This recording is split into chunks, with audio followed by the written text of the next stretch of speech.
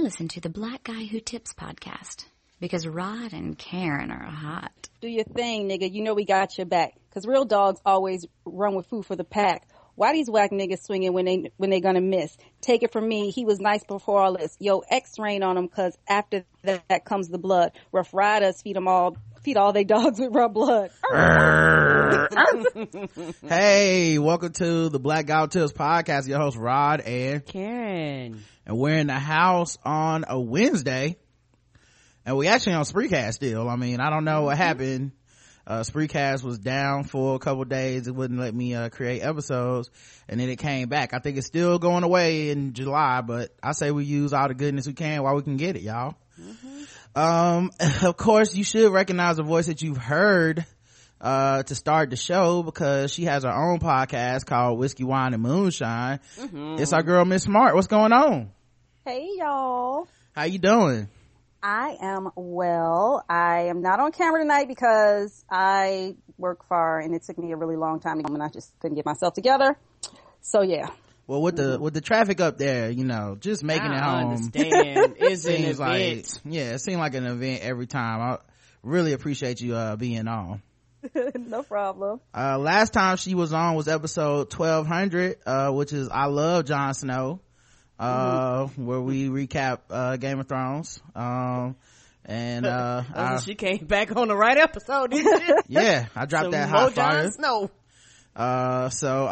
And then now it's 29 episodes later. I don't know what we're gonna name this one yet, but she's back. What's going on at Whiskey, Wine, and Moonshine anyway for the summer? So for the summer, nothing. We're just chilling. I keep meaning to like put something up there because we have like all these little side conversations and, they would be good for podcasting. But as far as getting ourselves together all in the same place at the same time, it's been really hard. Especially with everybody working in an industry that was really busy for this last month. It was really hard. I think last year this time too, we took some time off, but we also are looking to do some different things with the show. And we haven't really hammered out what those different things are as of yet. No doubt. I know it's always in flux and you guys are always so busy and, you know, studious people out there, man. Y'all stay working. But like I said, still, I always say when y'all come on, any of y'all, you know, my mom's favorite podcast, she always talking about y'all. Yes, she is. Always asking about y'all. She couldn't wait to see that pic when we got to meet. So so I was like, there she go. Like, oh snap. So but yeah, we're glad you can make it. And make sure you guys go listen to Whiskey, Wine, and Moonshine. Every place that podcast can too. And make sure you follow her on Twitter, think_P_smart, right? Yep, that is it. And the podcast Twitter is Whiskey, Wine, Moon. Yep. All right, I didn't even write that down. Bam. I'm so professional with this at this point. And of course, this is the Blackout Tips. Find us on iTunes and Stitcher. Leave us 5-star reviews and all that stuff, because we read them on the show when we do feedback, and we love that people love us. It makes everything work in harmony. Of course, the official weapon of the show is the taser, and the unofficial sport is bullet ball and bullet ball extreme. And today marks day 553 that Bobby Shmurda's been locked up in jail. Free Bobby. Gucci Man out. Look at how much fun we having with Gucci Man being out. Is it Gucci though? I mean, he lost that weight. I heard he was a clone. Sojo tried to convince me early this morning that he was a clone, and I'm starting to lean toward that. I've been hearing that he's a clone, but I feel like, you know, a lot of brothers go to jail and they get their life right. You know, they don't have no excuse not to work out, no excuse not to read a couple books. You know, we lucky Gucci didn't come out being like, listen, my brother, now see the perimeter of the pluralities. We lucky he didn't come out spitting knowledge, man. Although I haven't heard his music lately, so I don't know. Right. Maybe he is spitting knowledge on that shit now. Right. He is probably like Hotep level 10. Like he's probably, you know, women should cover themselves, and except, you know, when they at his concerts and in his hotel room. Yeah, in the middle of a trap, in the middle of the trap song, he just dropping knowledge now. Yep.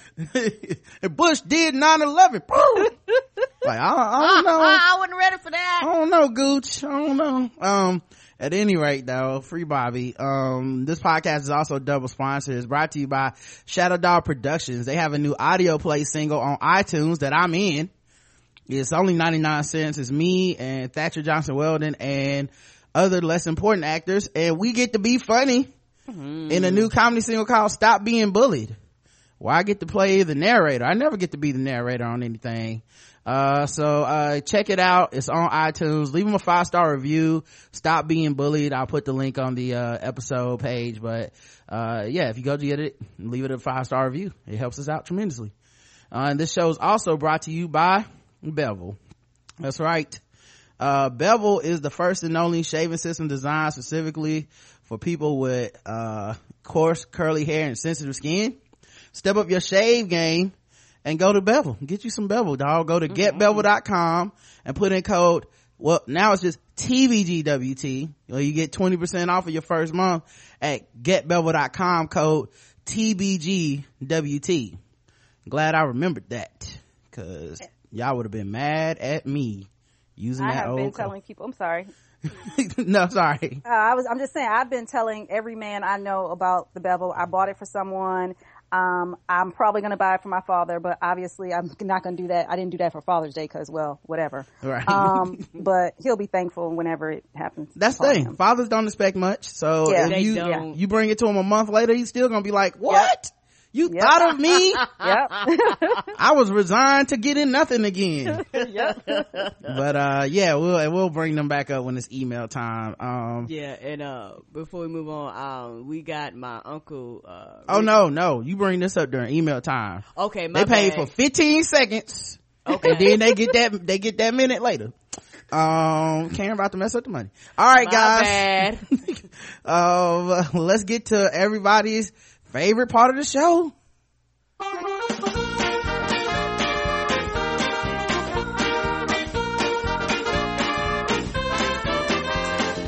Fucking with those black people. We're just fucking with those blacks.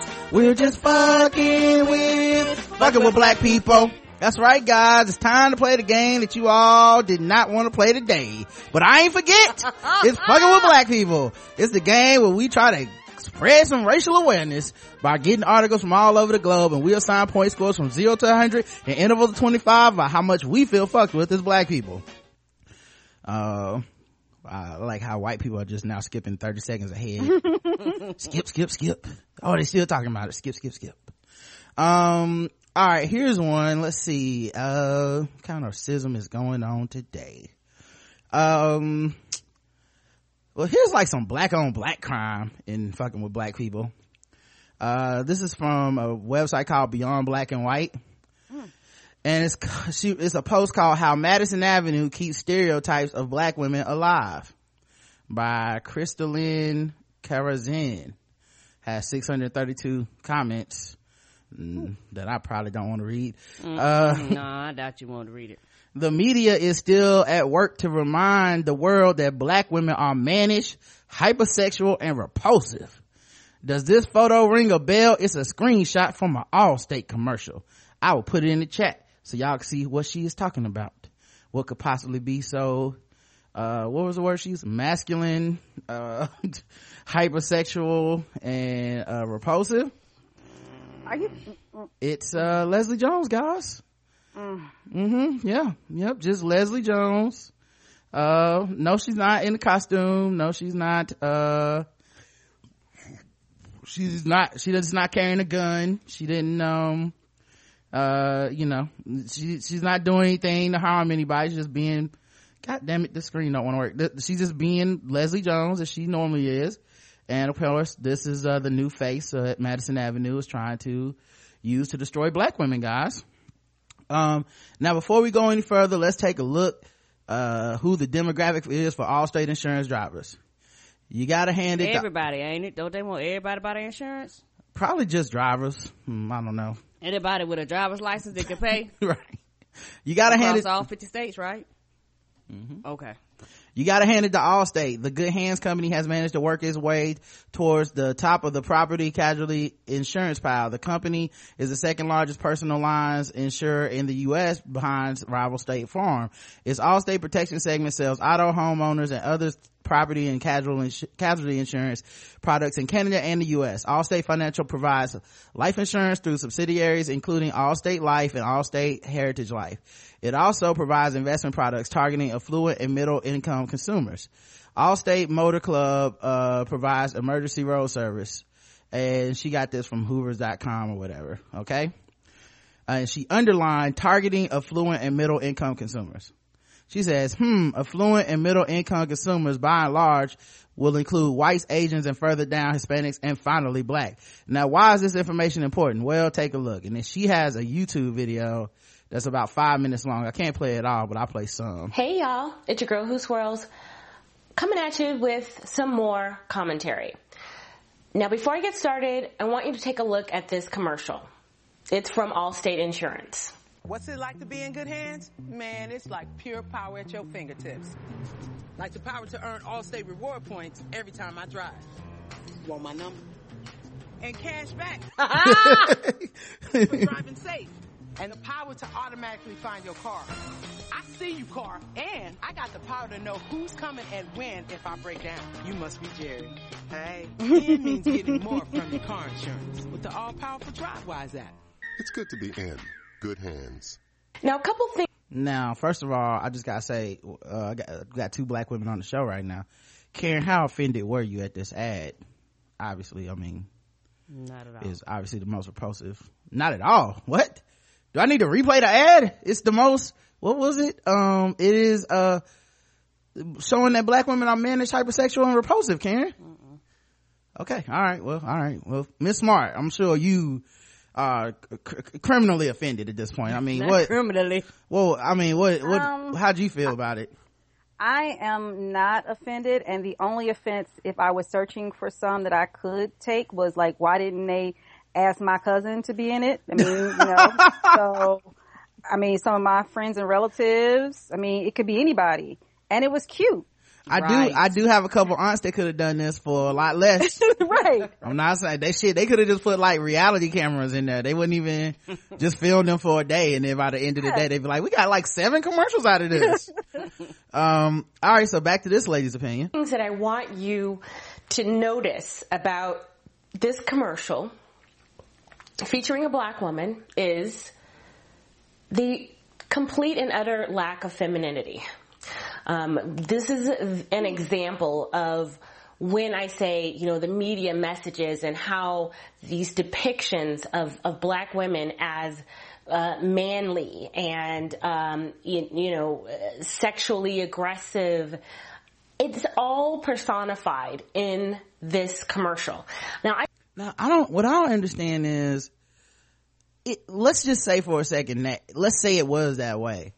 I don't see anything wrong with her being like Leslie Jones being like, I'm not wearing a dress to do this ad or something like that, or you know what I mean, I'm not gonna put on a fucking wig or whatever like to do this ad. I'm like, if depending on the stereotypical qualifiers of what people define as feminine, like, one, I wouldn't think that was a problem. Two, I don't know that you can be like, well, this woman did something, but it ain't feminine. I decided. You know what I mean? At the end of the day, this goes back to the conversation we had about her before.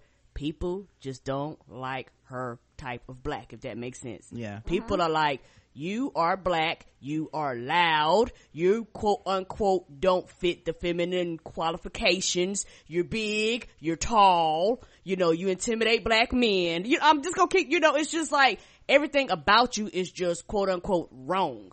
And that's where a lot of this is coming from. Yeah. It's like they want her to go away. Right. Go ahead, Ms. And Smart. the only reason they think she's wrong is because she's not striving for looking like something close to whiteness. And if she's not doing it and she's successful, then that means that maybe what a lot of them have been doing all their life, they didn't have to do it. It also belies this fake point, and this happens a lot of times when people don't like somebody. It's this fake point that like, well, this is what the media is doing to everybody. How come every black woman is like this? Leslie represents a very underrepresented type of blackness. Yes, sir. We don't see this selling shit. Like you know what I mean?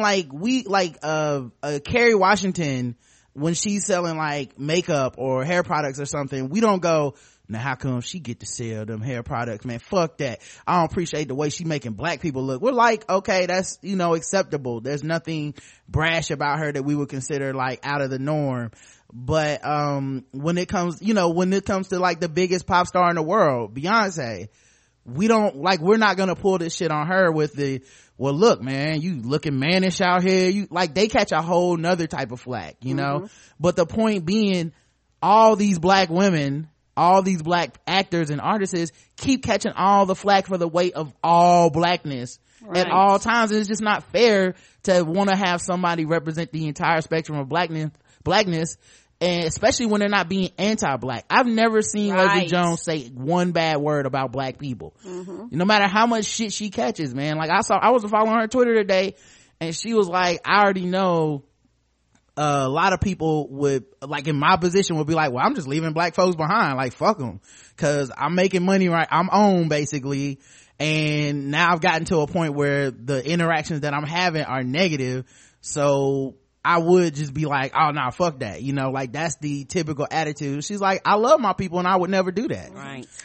There's something about this girl that she doesn't like about herself. Like you said, you have aunts who could have done this commercial. I have aunts, cousins, whatever, and I bet you if we followed this young lady at her family reunion, if she bothers to go, there are going to be a lot of people that look just like Leslie who helped raise her little raggedy ass. Right. And it's that insecurity, dog. Like, why, like, Leslie Jones shining doesn't take no glisten off of you. Like her being on there are people that love Leslie Jones, that are like Leslie Jones, that look up to Leslie Jones, that always wanted to be represented as well. And especially because, like, the one thing that this woman never considers is that Leslie Jones isn't putting on an act. Now what I would imagine is that this woman's never fucking heard of Leslie Jones until the last year, until like she got on SNL. Leslie Jones is 48 years old. She's been doing this a long time. She's been putting in work in this game for so long, but it's been mostly to black people in black rooms. And it's like the second she blew up bigger than that, it's like, but what is the white folks gonna think? And you end up turning on people. So you're basically sending this note to black people that don't get but so successful unless you're going to imitate whiteness. Then you can go out and you can do whatever you want because I won't feel any shame attached to that. But if you're gonna just be your authentically black self, unabashedly and unashamed, you don't get to do that and make a whole lot of money or be in an advertisement or be in a movie. You need to be ashamed of how you are, and people are sick of that shit. So anyway, I'm not even playing the rest of this, but it's bad. It is as bad as y'all think. She goes on to try to like extrapolate that this represents all, what companies are doing to black women, and they hired her. What about that? Don't you understand? They paid her to do this, and the people that paid her didn't have a problem with her doing this, just like SNL paid her to do her job, and they don't have a problem doing it, and it's funny how niggas complain about it when white folks start paying you. But let's keep this real. A lot of times black folks don't support black people doing shit, and then they complain about it.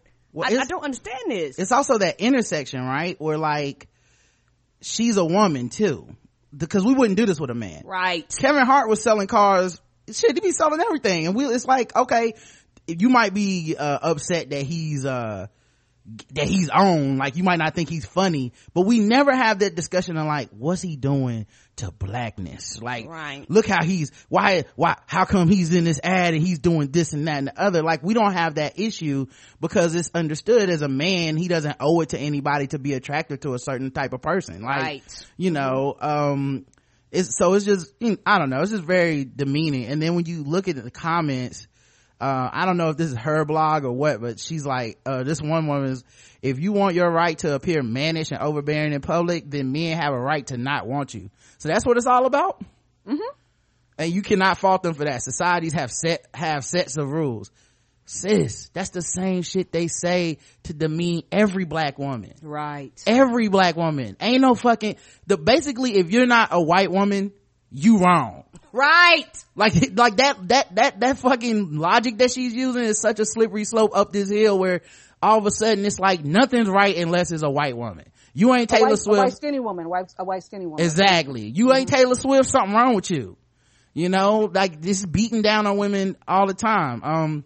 A lot of times what take me as I am really means is I'm too lazy to work out, fix my hair, upkeep myself and demeanor. However, give me a fit, tall guy who does have the principles I lack. Black males do the same thing. They think what's in their pants entitles them and what other groups of men already work hard for. They ain't too far from the tree right there. Oh yeah, all you niggas ain't shit. Seems like groups of us have this entitlement gene. You want to be messy, then accept messy is what you will continue to attract. She's messy. She doing so much better than you in life. How is she messy? She could buy you. She could buy this site. Oh my God. Not only could she buy the site, but she obviously has enough confidence in herself to go out in the world and do things without, you know, changing her appearance, without starving herself. Not to say that everybody then starves themselves, but I'm just saying, like, I think Leslie's self-esteem is way higher than this girl, and that just digs at her. How could she possibly feel good about herself when she don't look like what I'm trying to look like? Yeah, yeah, that's true. And back to, I forgot if you and Miss Smart said, back to y'all said, I think Roger said this. She is being herself. She didn't have to fake. She didn't have to pretend. Like Miss Smart said, she didn't have to starve herself. She didn't have to quote unquote try to pretend to be white or try to be something that she's not. She didn't have to separate herself from her blackness or who she is. She was like, this is who I am. And what is wrong with saying this is who I am? So you're saying everybody is pretending? You're saying there's nobody out there that's going, well, you're gonna take me as I am. So there's not any white women out there that's going, you gotta take me as I am. Every white woman ain't Taylor Swift either. When they do it, it's empowering. When Leslie does it, it's taking down all of blackness. Some woman says, Mika says, first, Miss Leslie is not a type of woman. Not many women look or act like her. She is a persona. What? So right, that's because she don't go to her family reunion. So she too, that commenter, she don't know. She don't go around her family. Right. She's like, I only know blackness from like Shondaland. That's it. Like if it ain't on there, then I don't fuck with it. Right. And a lot of black people are very bougie, and they see these type of people, quote unquote, in their families, and they just don't fuck with them. They're like, that's too ghetto, or that's too this, or that's too that, and they put a negative connection to people that act like that, and they feel like those people pretending, so anybody that act like this pretending, when that just might actually be how that person is and who that person is. And a lot of that is just being ashamed of your blackness and what you are connected to, because it's you, regardless if you want to accept it or not. It is part of you. Oh my God, this is. Anyway, 0 to 100, Karen. Oh yeah, she get 100. All right, what about you, Miss Smart? Yeah, I'm gonna go ahead and give her 100. That's an easy 100. Yeah, I know. Shit, I had to give her 100 too, man. I was so livid about this shit earlier. I was just like, shouldn't even talk about this today. That's how mad I was. But and let me just add though, like a lot of people think that this stuff only, you know, that she only has the confidence to say this stuff on the internet and not in people's faces. She says it because she would say it to someone like me and think that I agree with her. You know, she would come up to me and strike up that, ooh, girl, look at her. She, and then it turns around and it doesn't go as she planned for it to go. Yeah, it's that snobby, judgmental bullshit, man. Like, yeah, a lot of these people do feel empowered, but it's nothing but the mean girl shit. Like, you're just being a mean girl, but you're trying to disguise it behind blackness, but there's nothing any more anti-black than this respectability bullshit.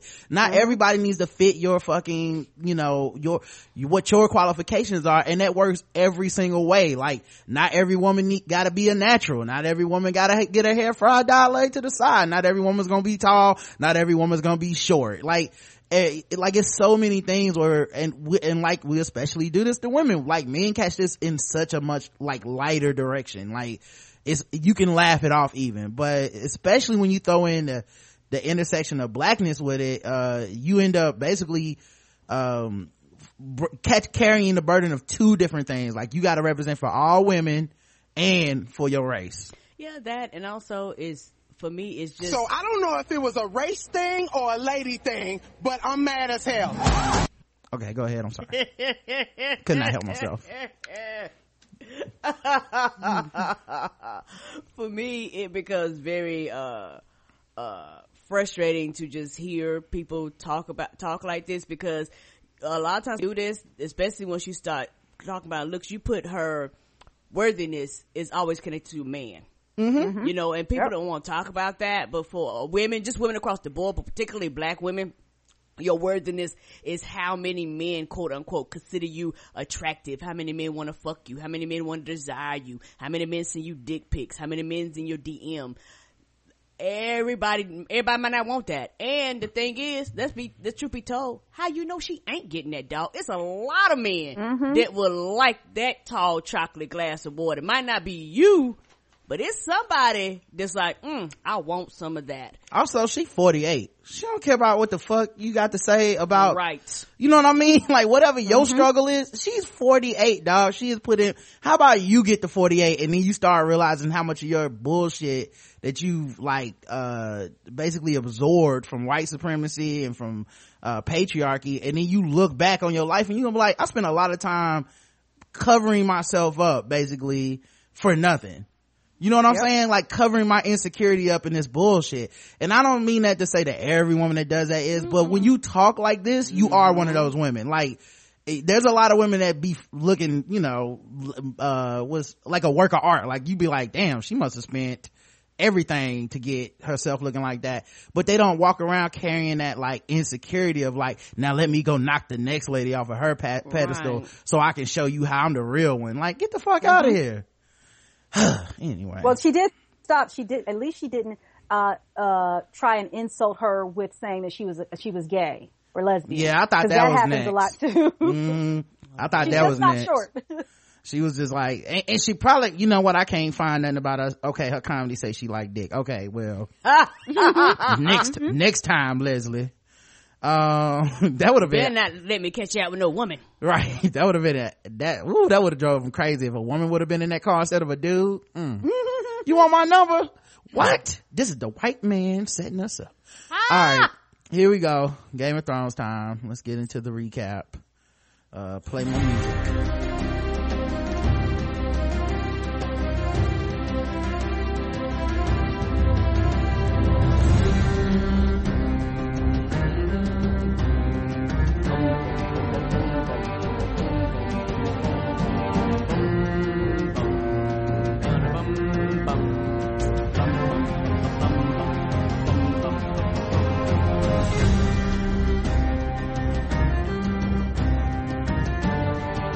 That's right. Season 6, episode 9. We have made it. Battle of the Bastards. You know, this is always the most like, they spend the most money in the budget on this episode.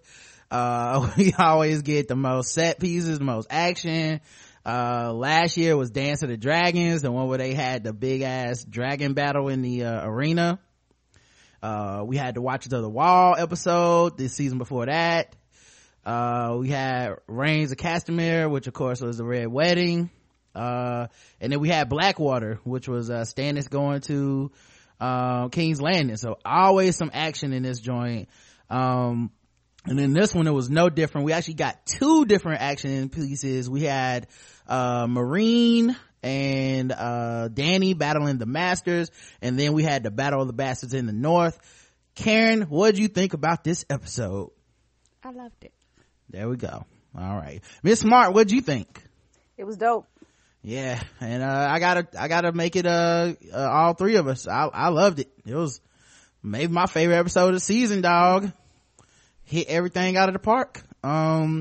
So we'll get into our recap scene by scene and kind of break this down, and you know, feel free to jump in, and then we'll get into the emails, which we got 12 emails. I don't even know how we're gonna do them all. It's 12. And some of these motherfuckers, they don't care. They just verbose vocabulations motherfuckers. They just keep writing paragraph after paragraph. It's like, you know, we gonna be talking about it for an hour and some change. Then you gonna write something that take 20 minutes to read? Come on now. You gonna hear what I got to say. All right. Now I look like a jerk because I don't want to read your email. Come on, y'all, be considerate. Other people gonna write in. Anyway, so we opened up with Khaleesi watching Marine lose to Hillary because they was feeling the burn. Yeah. That's right. Yeah, they was. It was burning up, and it was on fire again. and she just was like on the balcony watching the shit burn, and she went inside and she was pissed. Like when your mama come home and you supposed to have the house clean, but she came home a little early. Yeah, like somebody said, your mama come home and you ain't take the chicken out. You been had the house sleep all day. She told you to take the chicken out before she left. I got some chicken in the freezer. Take the chicken out so I can cook dinner. And she got home and that bitch was still frozen. Yep, that's how I felt. And she was like, so why the house dirty? And he was like, nah, what happened was Marine was clean. It just looked dirty right now, but I had it clean like a couple minutes before you showed up. Why is this? She said that, you know, they had to have the destruction because, you know, we about to gentrify, so we got to tear everything down, you know. I can't resell this land at this value. She looked in there like, why is this Xbox on? Right. Why your Sega Genesis hot? Why is it warm? Yeah. You trying to fool me. You've been cleaning all day. But he was like, for real, the market was popping, like slavery was gone, you know what I'm saying? I ain't lying. We were thriving right before you showed up. He didn't even tell about that 3/5 compromise he made though. He didn't bring that up. He knew enough to leave that shit alone. But he was like, you know, like, I don't know what's wrong with these fools. They tripping. Right? We need to get them. And it's like, it was funny because as he was talking about the strength of the economy in the city and the support of the people, and he's like, well, not all the people, and they were just getting bombed the whole time. And he explained that the masters were attacking Marines specifically because they didn't want this to be a shining example of what a city without slavery could be, because it was becoming symbolic. So when they left and he thought, oh, we got this great compromise, and the masters will understand, they had to come back and be like, no, not having slavery does not work, so we're gonna fuck your city up, and then everybody will know that slavery is the only way. Do y'all think that's what they were thinking on the master side, Miss Smart? I think that they said what they had to say, knowing that they were going to go and regroup and come back and wreck shop. Because in their mind, there was no way that they could lose once they came back. Yeah, because Daddy wasn't there, and they ain't see them dragons, you know. Yep. Karen, what do you think? They were taking down Marine because it was a shining example of slavery-free city? Yes, and they was like, nigga, we want our slaves. That's our property. All right. Well, Danny did accept that explanation. She said it was good. And then he asked Danny, she was like, well, now it's time to do my thing. And he said, what you got to do? And she was like, oh, you know, the go-to plan, kill everybody. Yeah. You know, kill everybody, destroy the city, show everybody my power. And Tyrion was like, look, I hate to be that guy, you know, but I feel like we going a little too far with killing everybody lately, and we need to get up off of that because your crazy ass daddy was on this shit too. Right, that's why we had to kill him. He was out here talking foolishness. Yep. Apparently he was planning to burn King's Landing to ash with all this hidden dragon fire, and Tyrion specifically said the dragon fire was under the Red Keep, the guilds halls, and the Scepter Baylor, foreshadowing. Don't we all need a friend like Tyrion? Because I mean, sometimes you just want to like set some shit on fire. Yeah, you have that friend that's ride or die, and they come get you, but they never take you to where you want to be. You need that person. Yo, so lucky. He's so lucky that Justin wasn't in that room. 'Cause they would have been burnt all the cities up. You're like, we riding on these fools, right? Yes. And she was like, this is different. Okay, my daddy was killing innocent people and shit. And Tyrion was like, nigga, you just said you were gonna kill everybody and burn down the town. That's pretty much the same. Yeah, they're innocent people who ain't got shit to do with this. He was like, let me suggest another way. And as he said that, a rock blew up the door. And then they cut to the next scene. But I thought when that rock blew up the door, I thought that meant she was gonna be like, man, fuck that. But but I guess she still kept an even head, because in the next scene she met with the same three masters that Tyrion had met with earlier when he tried to negotiate that deal. And who knows, maybe they even took it offensive the first time they met with Tyrion when she wasn't there. I think so. I think they was like, we came here to see her. Who are you? Why are you and it was one of the things where, oh, we don't respect you. And I also think that's why they attacked, because they was like, we don't respect you. Well, at the meeting, off to the corner of the battlefield, basically. Also shout out to them attacking still in the background while they was having a meeting. Yeah, like that is a dick move, man. It really was like, keep the attack going, we'll be back. So yeah, Danny, Grey Worm, Masandi and Tyrion were discussing the surrender, and the master's terms of surrender were that Danny needed to give up everything. They insulted her. They told her she would need to leave, like forget like what they called her, but it was offensive, like the gypsy queen she is. Get the fuck out, you can't have nothing. We want your slaves, we want the unsullied. Masandi, she coming with us. We gonna sell it to the highest bidder. We want them dragons, we gonna kill them.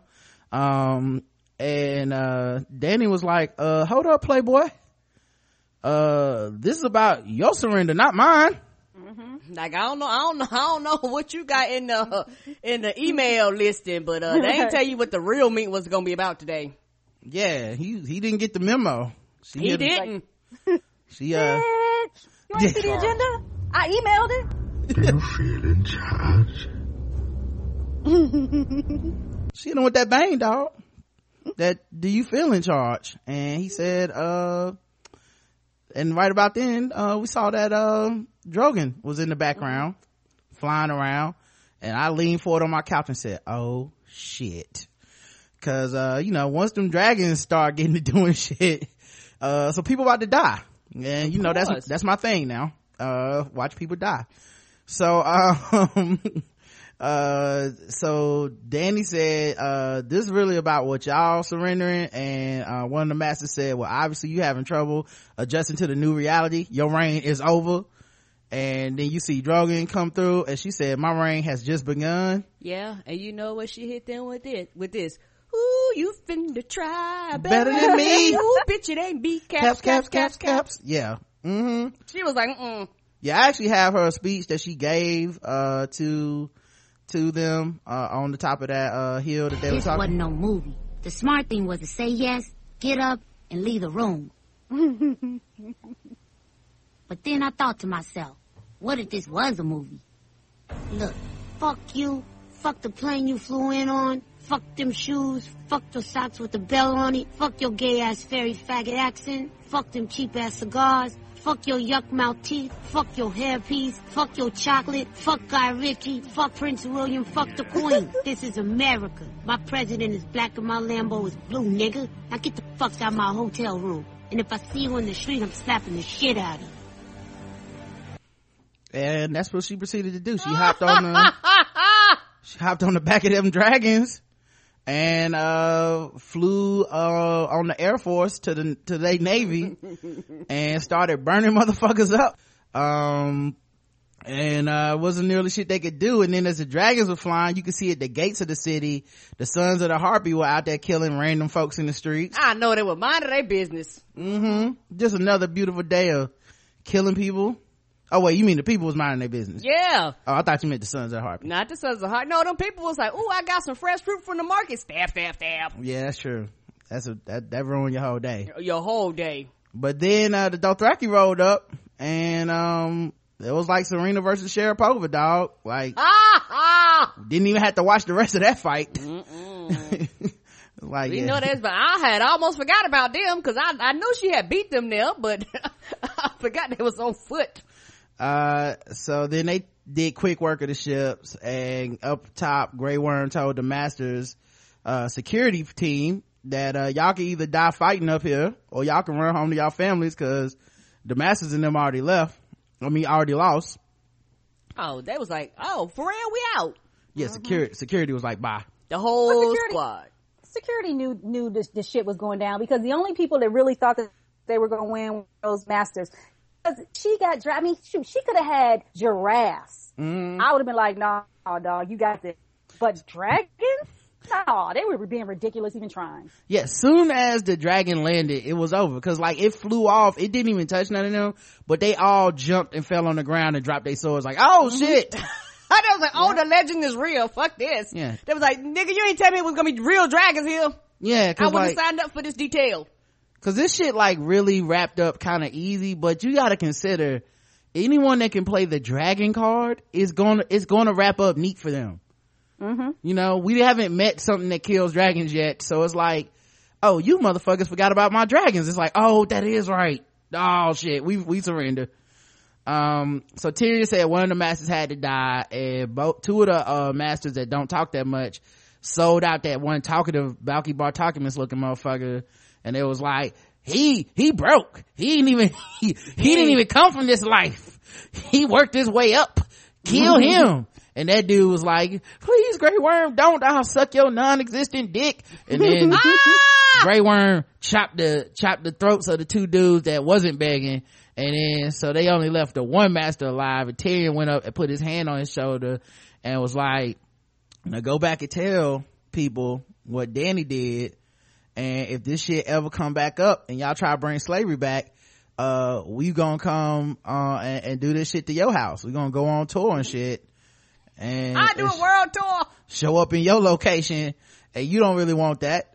And I was like, dude is actually lucky, because if Dany would have been up there, they all three of them would have died. He lucky. Somebody got to do the investigation discovery interview, you know. Dany would have killed them and been like, I'll just tell everyone myself on Dragonback. She just be flying around cities on the back of dragons like, listen up, slavery is done. All right, y'all have a good one. Thank you, Cleveland.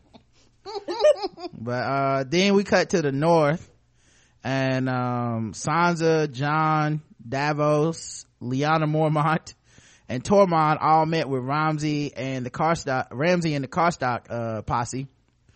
Shout out to Lyanna Mormont's face during this whole meeting. Yeah, cause he was hilarious, cause they were talking about battle strategies. He was looking at the like, niggas, make this shit plain. What is happening? No. You think you talking about Tormund. Okay. You talking about Tormund. Yeah, that scene came later. Oh, my bad. I'm talking about when they first met with Ramsay just to talk.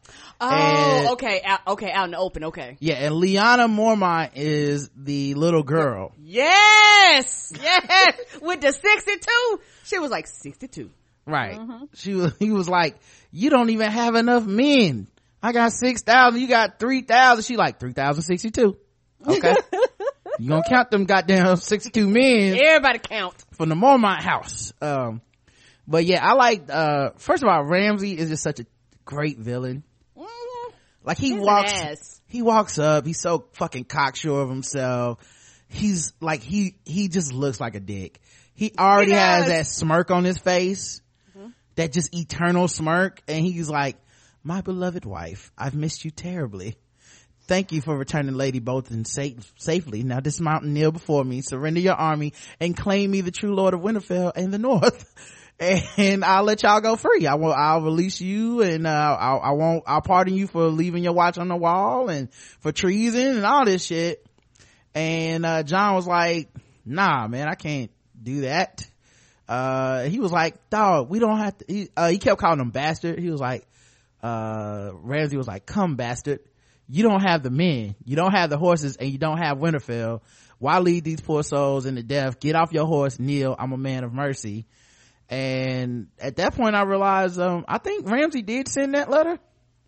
Yeah. And you know, Ramsay is like the new Christian, the new saved person at work, who they only been saved for 3 weeks. Like, he only had a real last name for 3 weeks, but now he had the copy machine calling everybody else a sinner and a heathen. He brand new. He hate bastards now. He like a black Republican. I'm like, but you a bastard too, right? Right. So then, yeah, but I mean, that does kind of solve one thing though, cause I thought maybe, someone scheming had written that letter, but the way he was talking, it's like he was expecting them to show up and to have Sansa and all that shit. So he wrote that letter, yeah. Yep. So then, Jon challenged Ramsay to a game of one-on-one. He's like, pick up basketball. Let's just do this the old way. Me and you, we fight. And then, if whoever wins, you know, that we don't have to have a war. First one to 5. Yeah. And I like when he challenged them because, Tormund and Davos was both looking on in the background. And like everybody was looking at Jon and Ramsay like, ooh girl, you think you gonna do it? Oh no, that's gonna be a good fight. Who you got your money on? And Ramsay was like, nah, I heard you nice with them hands. I'm good on that. And I don't know if I could beat you, but I know my army will beat your army. And John said, well, your man gonna fight for you when they know that you won't fight for them? And that kind of hurt Ramsey's feelings a little bit. And he was like, ooh, you good. Would you let your little brother die because you won't surrender? And Sansa said, how do we know you have him? And then that's when Lord Karstark threw out Shaggy Dog's head onto the ground. And Sansa just said, because Ramsay got ready to say something again, and Sansa said, you're gonna die tomorrow, Lord Bolton, sleep well, and then rode off on her horse. Yes, she did. Right. Her and little lady Mormont, they were not here for the conversation. Yeah, that was the big of, oh, fuck you, nigga, we out. Right. And so then Ramsay, of course, says, she's a fine woman, your sister. I look forward to having her back in my bed. And you're all fine looking men. My dogs look forward to meeting you, and I haven't fed them in 7 days. They're ravenous. I wonder which part of you they'll eat first. Your eyes, your balls. You know, he gotta talk about some cock talk. Right. We'll find out soon enough. In the morning then, bastard. And then him and his boys rode off. And we get to Jon and Tormund and Davos all discussing strategy, and Sansa's sitting up in the room, but she's not saying anything. Like, they're not asking her anything. She's not involved at all. And Jon said if Ramsay was smart, he'd just stay in Winterfell and hold up in there and wait out the whole army, because, you know, eventually all these separate armies would just kind of fall apart. And Davos was like, no, he needs to show his strength, because if he doesn't come out and whoop y'all's ass, the people that follow him will stop following him. So Sansa was just over in the corner looking like a kid that already knows all the answers, but the teacher stopped calling on her a long time ago. So she was like, fuck it, I keep the answers to myself, dude. Right. Like, she just had that look like, look at these stupid motherfuckers talking about some votings and some what y'all about to do with the strategy. This ain't gonna work.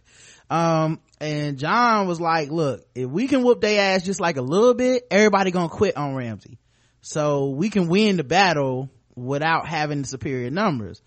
And Tormund was like, man, I'm not worried about the numbers, I'm worried about the horses. These motherfuckers they gonna destroy us like Stannis did. Stannis had these people on horses and they fucked the wildlings up. Right. And cause the wildlings don't ride horses and shit. So he was like, look, man, this shit ain't gonna work, dog. And Jon was like, nah, don't worry about that. We digging some trenches so they can't bring their horses through, and then we gonna do the double envelopment. And Tormund was like, what chapter that was in? Right. I missed class that day. What we talking about? Double it. So we gonna have 2 envelopes to mail them off in or something. Right. And Jon said, nah, man, it's like a pencil move. And he was like, So what that mean? What are we talking about here? Speak English. Right. And then he said, yeah, they won't be able to hit us from the side. And then he was like, oh yeah, good. That's what I knew what you was getting at, player.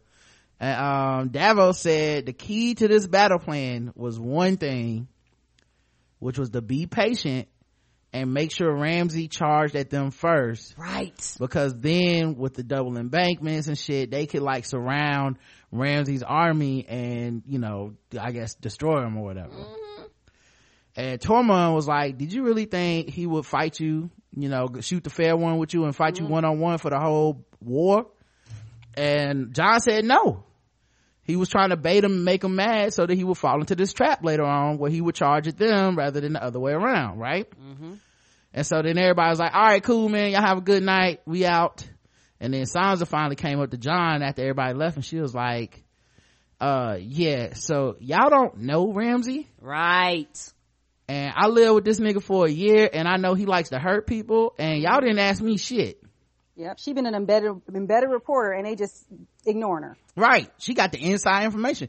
And Jon was like, you right. So, you know what, you know, I won't fall into his trap. And she was like, but that's what he does. He plays people. He gets them mad. He plays on their emotions. He enjoys it. He's far better at it than you. And Jon was like, hold up now. You hold on a goddamn minute. I've been fighting fucking zombie ice motherfuckers with swords and shit. I know what I'm doing. But that's completely different than somebody actually planning the trap, dog. You just going out saying let's fight. Yeah, well, he took it personal on some like, so you trying to say I can't fight? And he was like, you think I've been out here fighting with brooms, nigga? I mean, I ain't getting cut. I died. And she was like, look, John, that's all cool, but none of them is Ramsey. Right. You don't know him. And she said, and we never getting Rakan back. Cause he was like, well, you just giving up on Rakan? She's like, that nigga is dead. Right. She's like, he the one true born, like, well, not the one, but he's a true born Stark. Like, well, the only one they think is alive. Yeah, like he's an actual threat to fucking, like he's much more of a threat than you, because he actually has claim to the birthright of Winterfell in the north. So he gonna kill him. And John was like, we can't give up on our brother. She said, that's what he gonna use to fuck you up. Right. You gonna make a mistake because of this stupid shit. And she was like, and he was like, well, what you want me to do? This the army we got. What the fuck? And she was like, if you would have listened to me earlier, you wouldn't even be attacking tonight, because I said wait till we had a larger force. And he said, well then when, nigga? When we gonna get some more people? And she looked like she wanted to say something, then she turned away like, nope, fuck it, you got it. You know, it looked like every argument you ever got in with your girl where she give you an ultimatum, but you know that it's the wrong one. You know what I'm saying? Like, well, going out with your little friends then. And you're like, oh no, that's a trick. That means the opposite. Definitely gotta stay in tonight, you know? But, John didn't pick it up. John was like, yeah, that's what I thought, nigga. Like, yeah, he missed all the cues, cause it was one of them things where she was like, you know what? Nah, you got this. You put it like this, you got all of it. Cause she was probably about to tell him, but she was like, nah, fuck it. Well, she been backseat Warren the whole time anyway. And he said, look, battle's been won with greater odds, and, you know, it's not impossible basically. So we gotta stick to our plan and shit. And she's like, knowing you and knowing him, it ain't gonna work. Right. Cause you gonna be noble. Right. And he gives zero fucks about that. You gonna fall straight into his trap. And then she told him, oh, go ahead, Smart. I was gonna say, I mean, to your point about women, how women do, John don't have no experience with women. Right. Still, I mean, that wildling chick, they weren't like talking strategy, they were screwing and fighting. Yeah. Right. She turned him out, you know? And the thing is, like, I felt a little bad for John because he doesn't have all the information. But at the same time, was he gonna listen to it anyway? At the same time, I know he wouldn't have. Right. That's my thing. And I'm supremely disappointed in Jon Snow because he continues to be dumb. Like, nigga, you died. But Rod, you said you wanted the old Jon Snow. You missed the old Jon Snow. So he's giving you old Jon Snow. Right. That was just a rap joke. And I've been hating on this dude for 3 years now. He too good. He too good of a person, man. It's like he don't watch the show. None of these people are good, trustworthy people, man. Like, you need to be it's one thing to be like inspirational. That's cool. But you also need to be feared at least a little bit. And people don't be scared of him, man. At any rate though, he was like, well, good night and shit. And she was like, oh yeah, by the way, if y'all niggas lose tomorrow, I'm killing myself. So, just letting you know. And he was like, he ain't taking me back. Yeah, he was like, he won't lay a hand on you. I promise. And she was like, no one can protect me. No one can protect anyone. And to me, that's what I've been waiting on Sansa to say for years. Because that's the maturity and the growth. Cause she just accepted that, look, my whole life, people been swearing they got my back and they gonna protect me. And every time it's worked out where I've been used and abused. Right. Every fucking time. The entire, her going with the Lannisters to start this shit, or going to King's Landing, it was all this idea of like, oh, I'll meet Joffrey and I'll be a fucking queen and that'll be cool. But she was a little ass girl. She didn't know any better. Right. And she ended up being a pawn in the Lannister schemes, and they were going to basically wed her off to somebody. First it was Joffrey, then he fell in love with Marjorie. Right. Then she was seen as expendable. Then it was like, well, we'll marry her off to Tyrion. Then you had Littlefinger take her to the Vale and fucking kill Robin's mom or whatever. You had she has been then Ramsay, like she has gone from worse to worse to worse from psycho to madman to manipulator. And if you peep game, she's been getting the education from the G's of this. Like, the only person she ain't really get to fuck with was like, she fucked with Varys just a little bit, but like she could have used like 5 more conversations with Varys. But she has had some of the best manipulators in the game talk to her. Yes, sir. You know, and I know people was like her mom and shit, but she really didn't get to do much with her mom. Like, her mom was really spending most of this series trying to get her back. Right. So I'm not counting her mom, okay? But Tyrion, he counts. Yeah. Littlefinger counts. Cersei counts. He has so many interactions with Cersei. Marjorie counts. The conversation she had with Lady Olenna counts. Like, she, you know, like, she has learned from the best. So I feel like we're just watching her come into her own. And when she said that no one can protect me line, I was like, yes, that's what I'm talking about. You got to handle this shit yourself. Yeah, she's like, I'm in the game. Right. Stop fucking with these niggas, man. They don't know what they talking about. Anyway, bless John's heart. Especially when she go, I know what I'm talking about, and I know you're not gonna listen to me, so I'm not even gonna waste the effort of telling you. Because a lot of people, why ain't she tell him?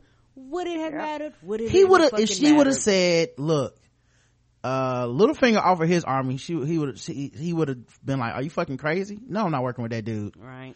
Like, that dude sold us out. You know what I mean?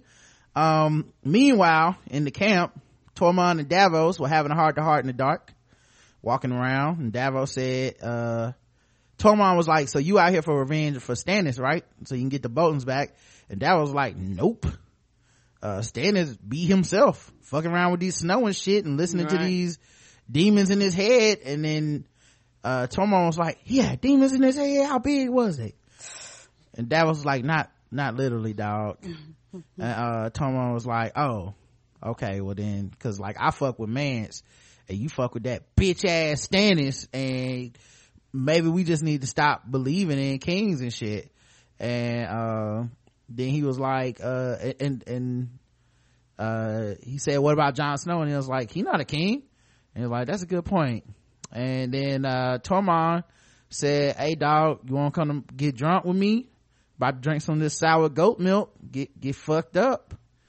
And Davos was like, nah, I'm gonna go take a shit, cause you know I get the bubble guts before battle and shit. Apparently so. And he was like, well, happy shitting. And he was like, all right dog, I'll holler at you. John went to see Melisandre to see if she had any advice to tell, and she was like, nigga, I'm a witch, not a war strategist. Which is funny though, because I remember her being in the war room all the time with Stannis. All the time. I think she learned. She was like, nah, I'm standing at the war room. I think them visions not coming true fucked her up. She's just like, yeah, so I don't know what's gonna happen. And I think she lost her faith a little bit, at least her sureness in her faith. And so he said, well, cool then, do me a favor and don't bring me back if I die. And I was like, you came all the way to her tent to ask her that shit? You supposed to come in there and try to make a pussy poltergeist or something. Like, go in there and go in there dusty, do what you got to do, bruh, cause you can win this whole battle in one day. No, Smoke Ghost show up, kill this nigga, now you can just take Winterfell back in the morning. Nope. Yep. See, Karen don't want it enough. She don't want it enough. Apparently I don't. He was like, look, you done bombed me back once, bitch. Next time, just let me die. Let me go. Listen, if I could win the war without having to kill anybody, I would fuck her without the necklace on. You understand what I'm saying? If you want your home, huh? You might break a hip. I don't care. If you want to get home, you got to do what you got to do. But instead, this motherfucker talking about, don't bring me back if I die. She was like, I'm gonna do it anyway. He's like, that's an order, don't do it. She's like, nigga, I don't work for you, I work for the Lord of Light. I'm not on your payroll. And he was like, well, what kind of Lord would allow this shit to happen? She was like, the Lord we got, nigga, move in mysterious ways. I just be trying to interpret them signs. I don't know what's going on. John's so ungrateful. Meanwhile, Davos is looking for a place to take a shit, and he ran up on Shireen's toy and her funeral pyre. What was that toy made out of? Non-flammable shit. Yeah, all it did was lose a leg in the fire. That's it. He must have made that shit out of something. I don't know what he made it out of. Flame resistant wood. We got that. Apparently, it must be something out there, 'cause that shit was like, But this is the second time somebody found something in a vast expanse of land. Like when Daenerys rode off and the two dudes, I can't think their names right now, went in that big pasture of greenery and found her ring.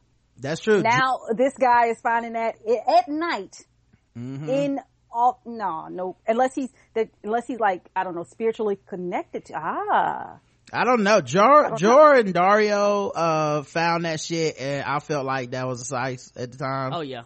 Like they were just really playing that angle up where it's like, okay, yeah, y'all niggas just walked to the one spot where she knew to drop a ring. Right. And I can believe it's a size, but I also believe that he was just randomly walking around like and just happened to walk up on it.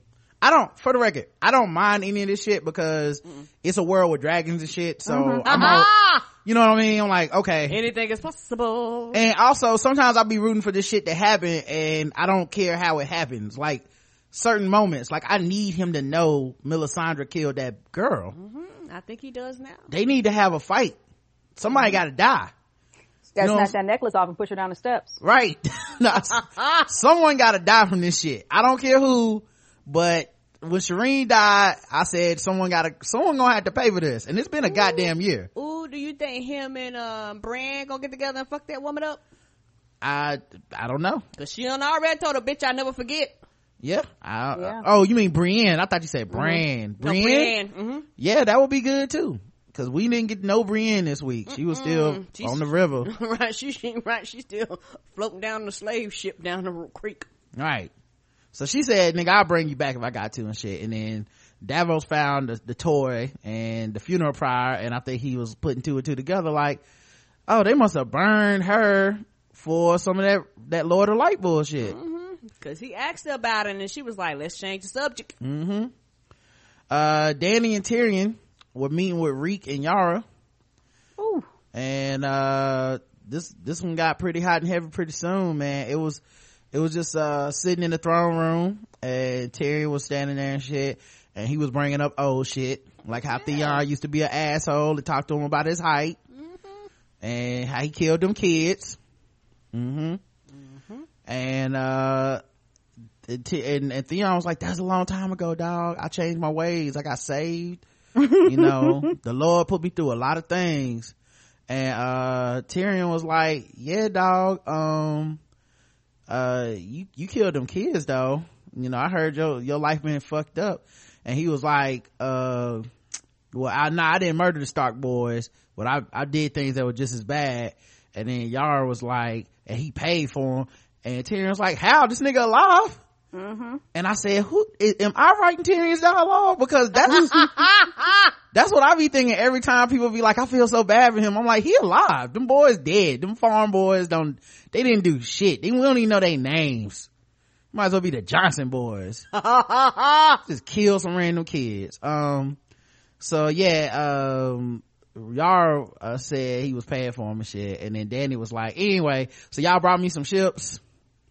If y'all want me to support Theon's claim to the Iron Isle or something like that. And Theon was like, nah, it's for Yara.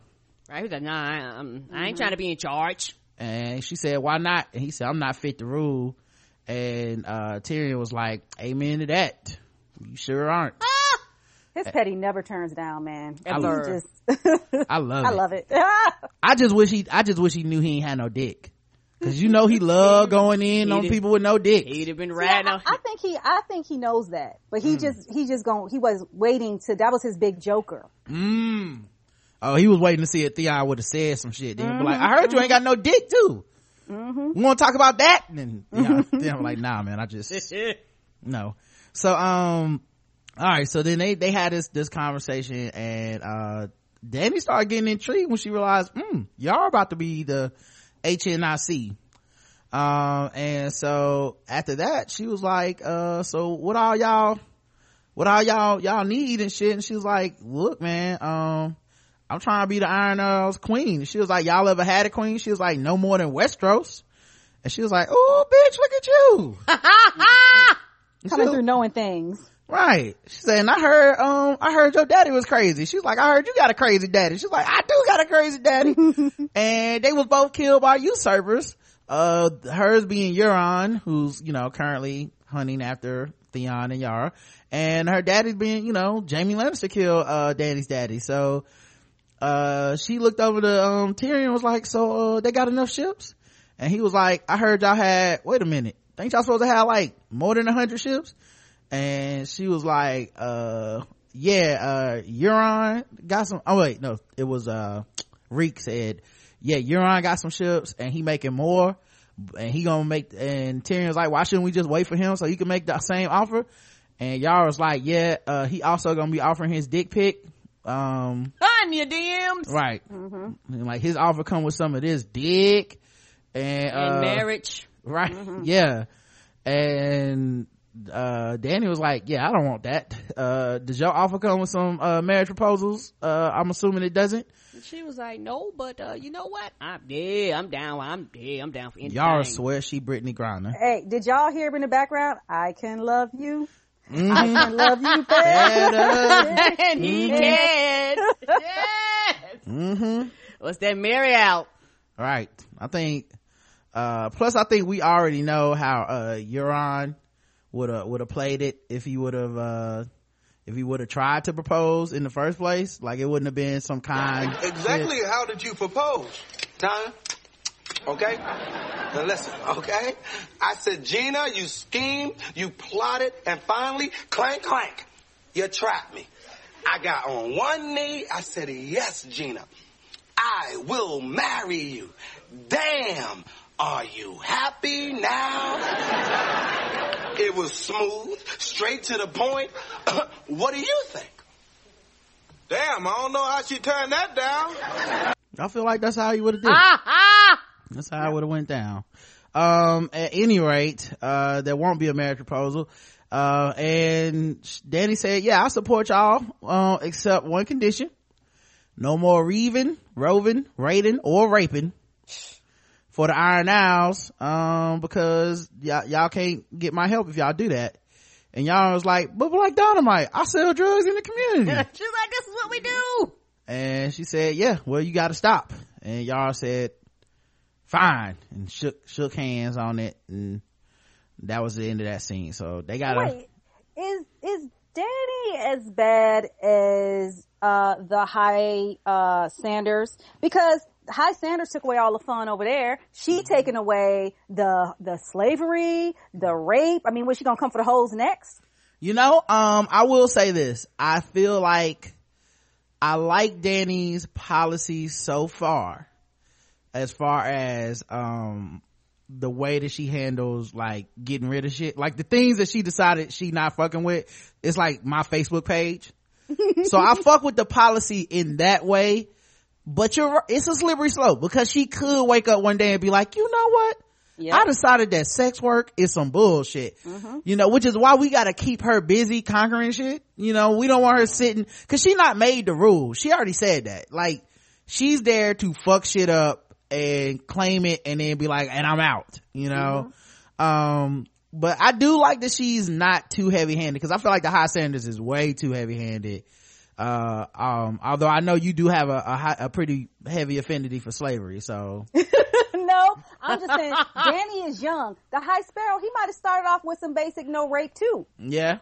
And just elevated to, everything else. So, hey, I'm not saying it's gonna happen, but I'm not saying it's not gonna happen. Yeah, Danny, I mean, it's a little bit of white feminism TM to Danny's shit. I mean, she does get the white savior treatment. She is always saving the brown folks, and, she still has like her brown folks in her cabinet. Yeah, in subordinate, she's kind of Hillary Clinton to it, like she's kind of the Hillary to the High Sanders, like she definitely has her own like issues. I feel like if she took a picture of her staff on Facebook, like the black people be way in the back. She voted for the crime bill too, so yeah, she definitely called the unsullied super predators before she needed their votes. But she got it now. Now we just need Masande wearing a girl I guess on with her shirt.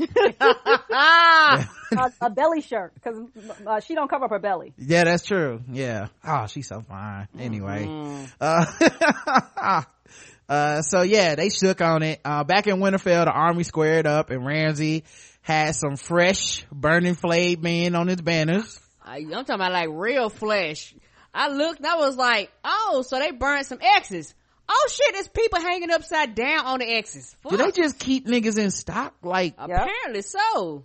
You know, I just feel like sometimes when they take places over, he just keeps like, no, don't kill them.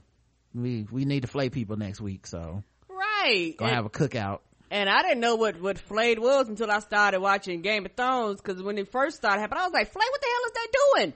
And yeah, you cut off all the skin and shit. I was like, oh. Then they hang you upside down and then they burn you. Upside down, dog. Like, nigga, just kill me, dog. Please. Can you just kill me? Cause you can do all the other shit after, but can you just kill me first rather than let me live through this? At any rate, he came through with a rope, through all the ranks of his men, and he went to the front, and on the rope, he was dragging Rakan behind him. Yeah, you had called that. Yeah, I seen it immediately. I said, this now, nigga. Were y'all shocked that like Rakan had legs and stuff? I'm gonna say no, because I feel like if they were going to torture him, they would have showed it. You know what I'm saying? Like this, like, cause they love showing some torture, boy. Don't they? You know, they wouldn't have skirted away from some violence.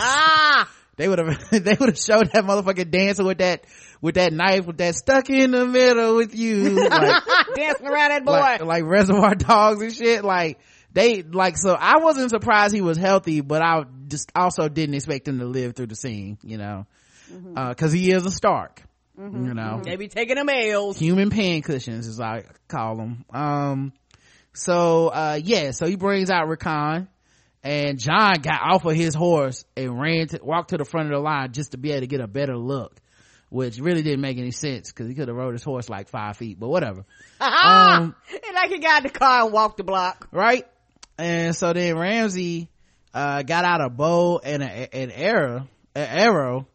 And, he was like, actually he told Rakan, well, let's play a little game. Run to your brother. That's the game. And Rakan, of course, started taking off real slow because he's a Stark. He was like, and then, my man Ramsay was like, run. That's the game. And somebody was handing him a bow and an arrow, and Rakan started running. And he was running hard as fuck. And actually, I think I have the clip. I can play it.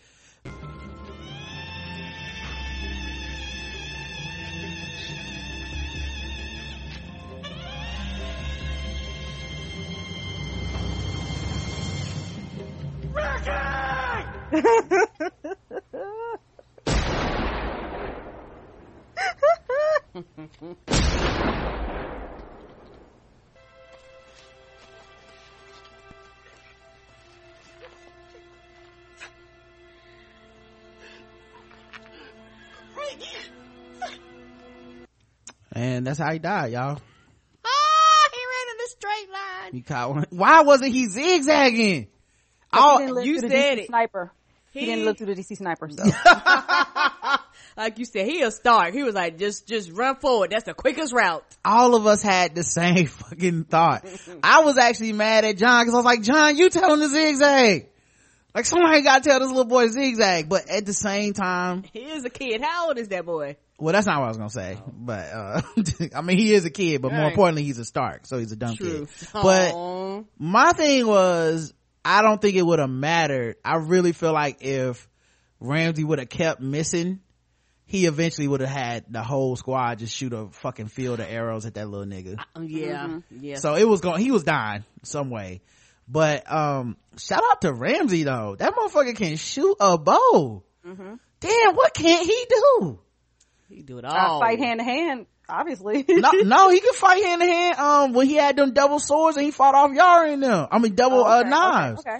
And that nigga ain't had no shirt and shoes on. Yeah, he had just finished fucking. Right, like, yo, like it hate to give him props, but damn, dog, like, if you gonna hate somebody, like, that's the dude to hate. He really, people compare him to Joffrey, man. This nigga was self-sufficient.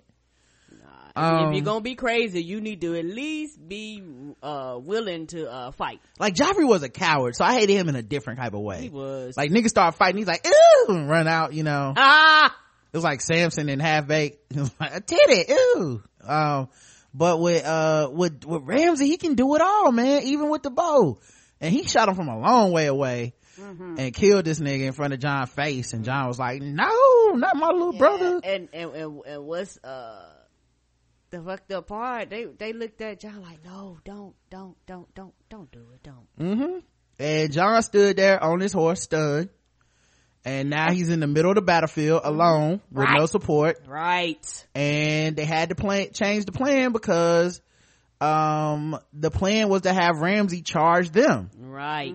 But now you can't do the fucking plan because fucking John is out here by himself about to face a horde of fucking fighters or whatever, soldiers, and his whole like troop is just way in the back.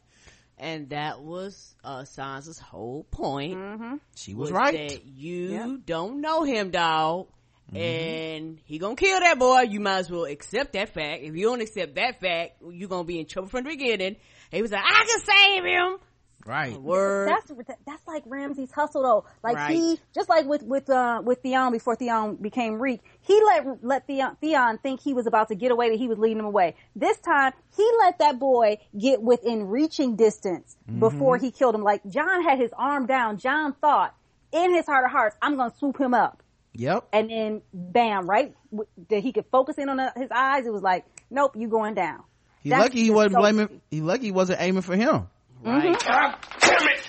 You give me the goddamn respect you would damn well want yourself, or I will kick your black ass! You are suspended, sir. As of right now.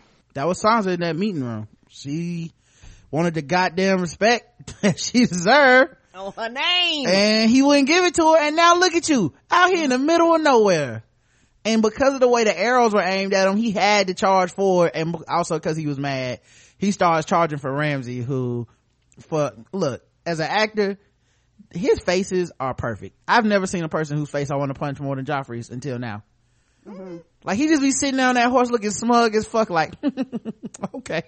So you thought that was gonna work. Anyway, see you in a second. Right, you falling right into my trap. Yeah, I knew you were gonna charge. Right. So Jon goes charging in a fit of white man rage. Yeah, he does. And they shot arrows into Jon's horse and killed it.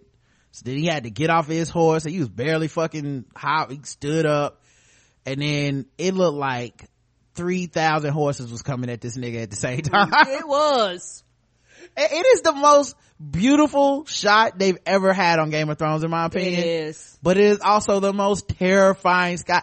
I have never been scared of a horse in my life until I saw that shit. Oh, I am. I don't fuck with horses. Horses are big. Yeah, I've never been like, horses are big. Horses, I never thought of horses as deadly. Oh, I have. Until, okay, well, I'm talking for myself. Forget about Karen. Let me turn her mic off. She ruining my point. Oh, my bad. At any rate, I've never thought of horses as deadly, like a weapon of war, until I saw this scene, because every other scene where I've seen fighting on horses and shit, it's always like the horses run up. It's like the horses are nice guys. Like we run up beside each other and we let the people on top of us get their fight on and shit like this. They make them look cute. Yeah, these horses was deadly as fuck, man. They was running into each other like cars, and they was running over humans and shit, just like, move, nigga, I'm killing people. Because they're animals, yes.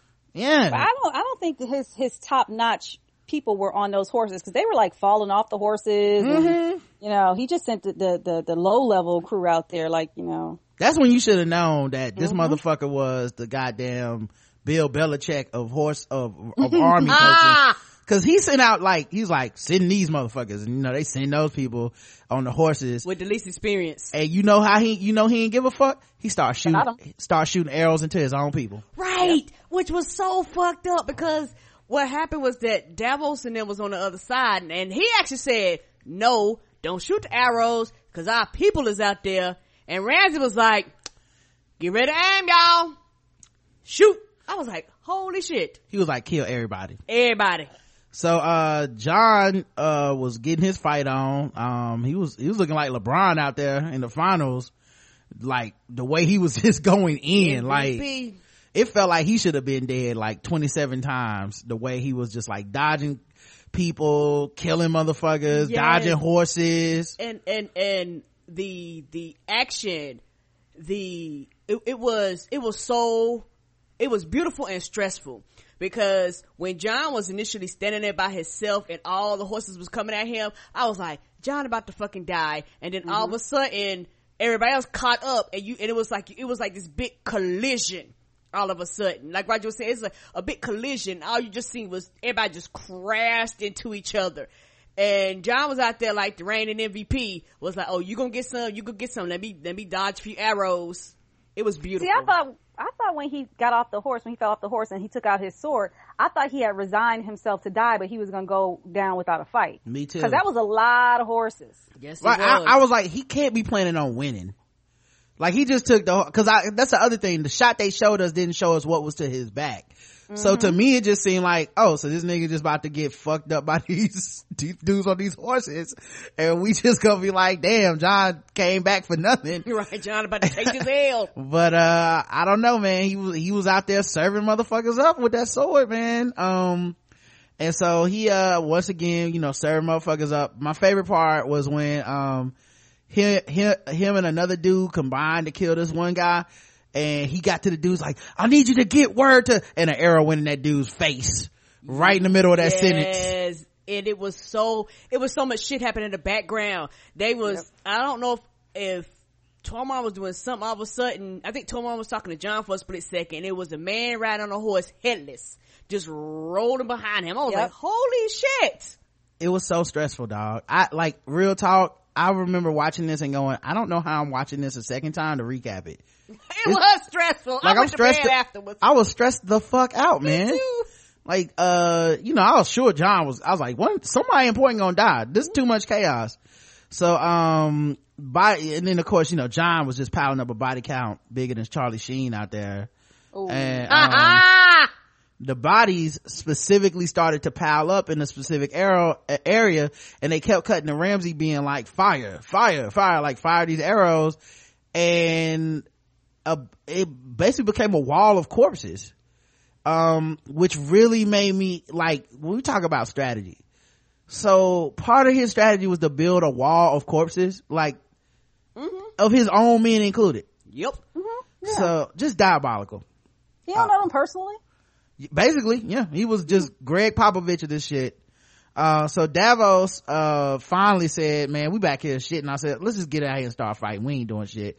So then Davos sent the remaining men into this battle, and that's when Ramsay sent in the rest of his men, the infantry or whatever, and these motherfuckers had shields and spears. They was fucking folks up. They surrounded the three sides basically of the battle that weren't the wall of bodies, right? And they took their spears and started stabbing motherfuckers. And then go ahead.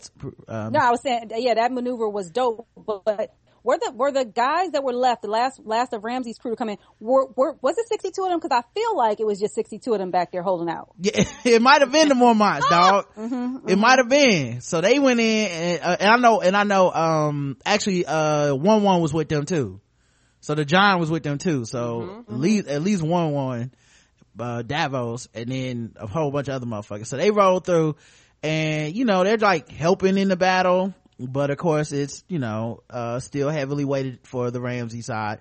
And then they get pinned in, and keep in mind, Ramsay's men are still in the kill box, but these motherfuckers with spears just killing indiscriminately. Like, they just coming through, stabbing motherfuckers with spears and using the shield to form this like phalanx where you can't break through. Like, you might kill one dude behind the shield, but another dude steps up and takes his place. Yeah, they was fucking them up. They was like, I got you. They was like, oh really? Stab. Somebody else behind them will fuck you up. Right. So the Karstark men start taking the fucking the hill of bodies, and they come in over the hill of bodies, and so that you can't even run, like you can't even escape. So it was just like, man, the plan was perfect. Like, if it wasn't that it was evil, it was like a bad guy was winning. I had to just like the ingenuity and the strategy. How do you not respect that? I'm sorry. Right. And that was his plan the whole time. So yeah, that's like a HBCU band. The formation that they were doing was like, it was tight. Right. The only thing missing was they didn't have enough Earth, Wind, and Fire. If they would have been marching out there, do you remember? Yes. Like, oh shit, they getting like, it. Before you let go, do do do Right. do do do do do do.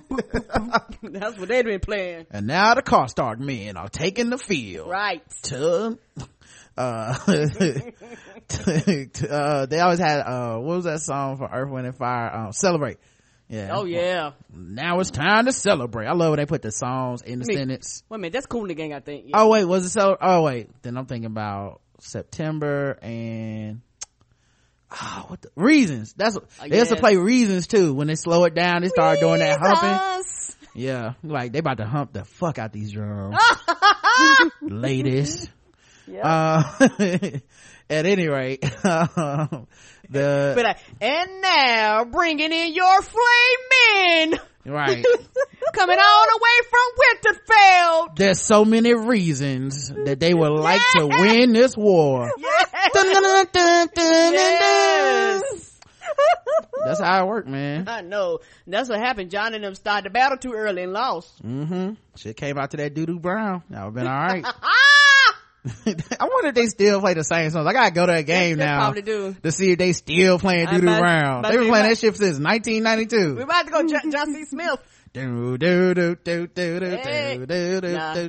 That shit would never get old. I'm sorry, that's like tradition. They might have changed some of the songs up, but there's some shit that's traditional. All right, I know white people listening to this like, what the fuck are they talking right about? Oh, they googling right now. They googling right now.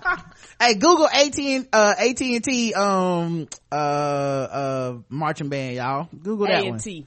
Oh yeah, A&T. Yeah, I said that in DC too. I'm about to say, cause you about to get the phone company, y'all. Yeah. Google A&T marching band and North Carolina A&T, not Alabama A&T. Yeah, North Carolina A&T. They also had this section, I can't remember what it's called. It might be called the Dog Pound or some shit, but them videos give me life. I will watch them like once a year. Just watch them kids get it. It's so good. Yes, never gets old. Right. Like white people basketball, like that's the only thing, dog. Like I go watch like I got to go see a game in Chapel Hill. Chapel Hill is my favorite team. I was like, yeah, I'm never coming back. I'll just watch this on TV because it's not an experience. When you watch games with black people, it's like, oh, every time out, every halftime show, the cheerleaders come out. Yes, they're like, we got 5 minutes. Like, let's party for 5 minutes, y'all. This wasn't the same, dog. Anyway, they be like, ding! They be like, y'all niggas gotta get off the court. We gotta put it in the game. Right. With white people bands, it'd be like, I'm like, this shit. All right. So, they was in formation. They was killing motherfuckers. And John almost got trampled to death because the wildlings, like fucking, Tormund got cut on his arm. And so he was like, yo, fuck this, we gotta get over the hill because we gonna die trying to break the shield ranks. Right. And so they started running the other way, and they fucking right when the car start dude was about to fight John, they like ran over John. They was trampling the shit out of John. And they saw flat screens on the other side. Right. They said, what, iPhone 7? And it just pushed them down. And it's like it was so bad. And they started trampling this motherfucker. He couldn't breathe. Yeah, I was like, oh god, he gonna die down here. All I heard was I was breathing with him. Like, as someone with who overcame asthma, boy, it took me right back. I was like, oh my god, I know that feeling when you sucking in air with everything you can and nothing's coming in. And so John was just getting trampled to death, about to be smothered. And Tormund would start fighting the car start instead. And he was getting his ass whooped. I said, even like, and Tormund like punched him in the face. And Buddy was like, baby, this don't do nothing to me. And so he started fucking up, Tormund and was headbutting him and shit. It was real brutal. And one was getting fucked up. He was getting stabbed. And they started doing all these cut scenes of people like with their guts hanging out, and a dude had his legs chopped off trying to climb up that pile. And one ripped a man in half. Yes, he did. Steph Curry got blocked by LeBron. It was chaos. Everywhere, apparently. Just pure chaos. And, so then, John finally got onto his feet, but he was basically being smothered by the line. Like, you know, it was like so many people, it was so many people there that it's almost like he wasn't on his feet because he was smushed so much between people. He was like above everybody else, and they clearly had lost the fight. Like, that's when it was like, okay, so y'all lost this war, because the rest of this is just them killing y'all niggas. And he didn't even, I don't even know if he had his sword when he was fucking, like, he didn't. Yeah, it's like it was a wrap for him. And then a horn played in the background, and that's when we heard Triple H's music, and we knew that he was coming down to join the battle. Littlefinger and the Knights of the Vale showed up with Sansa on a horse. Sansa. So they showed up, and she was like and she was sitting on a horse smirking, her and Littlefinger up to the side, like, nigga, I told you. Littlefinger's smirk was the same smirk Bill Clinton's gonna have when Hillary wins in November. They're gonna be standing there on that stage late at night that November, and they're gonna be looking at the crowd, and Bill gonna have that I knew this, come on, you know we can't lose face. We the Clintons. We the Clintons. You lucky you called me. So yeah, and Ramsey's face was like, who the fuck is, oh, come on, really? Yeah, right. Ain't this some bullshit? I got 2 minutes to go. Come on, dog. Y'all got fresh men? Right. And so then, John and them managed to climb up the hill after this, you know, all this, the fighting started with the Knights of the Vale fucking everybody up.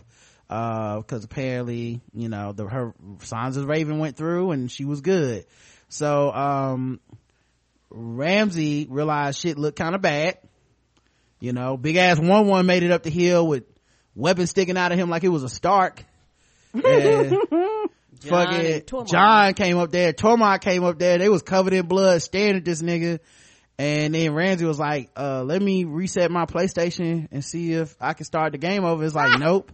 And so he was like, back to the castle, guys. And they rode off. This nigga ran. Of course he ran. He Ramsey. It's never gonna be easy to kill him. He ran into the castle, and he was like, we should be straight for a while. They don't have enough men for the siege. But then 1-1 came through and broke the building down, just broke the door. Yeah, it's like, all you need is me.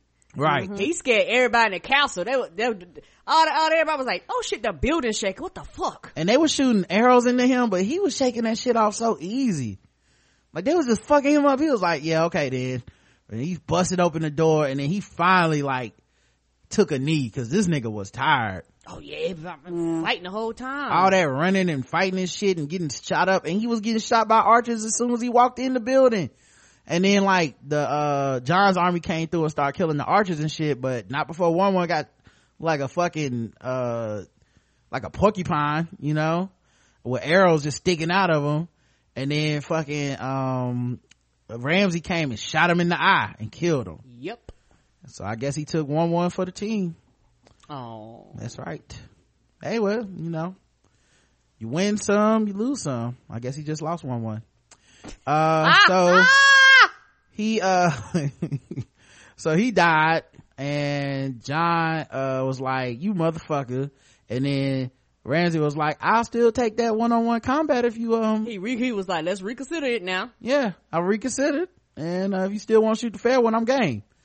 So John threw his sword down like a Stark, and picked up a shield, and he basically dodged 3 arrows with the shield, and beat the fuck out of Ramsey and left him laying there like the copier in Office Space. And Davos, after the battle was over, Davos was holding Shireen's toy looking at Melisandre. And they brought Rickon his body to John. John said bury him with their daddy. Sansa came up, and she's just like, I only got one question: where's Ramsey? Oh wait, I think we're missing something here. Yeah. Something very shallow and meaningful. That whole kerfuffle. Jon Snow's man bun never came undone. Never. I don't know how many pins he had in that, but he fought a war, almost got smothered, beat someone half to death, and his thing was completely secure. That's true. Yeah. He's super. Karen, what were you gonna say? We did, because while John was actually beating Ramsey, Sansa was looking at John do that. Oh, okay. Okay. That's a good point. So she came up and asked where was he now, and then they cut to Ramsey, and he was down in the basement, and she came up and he was tied to a chair, and he said, is this where I'll be staying now? Talking to Sansa. They were the only two down there. He said, our time together is about to come to an end. That's all right. You can't kill me. I'm part of you. I feel like that's that hint, dog. Here's what's so crazy about this. When she jumped over the wall, I remember last year to end the season or whatever, I brought up on the show, I was like, what if she's pregnant? Wouldn't that be fucking crazy? And this is the second hint this season that sounds like what if she's pregnant?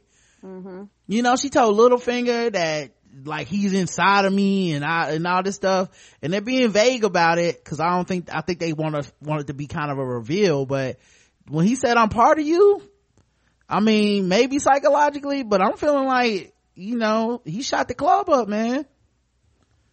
So I don't know. Well, she gotta lay up with somebody else and just put the baby off on somebody else. Like right. I mean, you know. Yeah, Littlefinger gonna have to raise that little baby, man. Oh Lord. Sansa said, cause he was like, you can't forget me and shit. She was like, your words will disappear, your house will disappear, your name will disappear, all memory of you will disappear. And then a dog started growling in the background, and Ramsay was down. This is where he keeps his hounds. And he said, my hound will never harm me. And she said, you haven't fed them in 7 days. You said it yourself.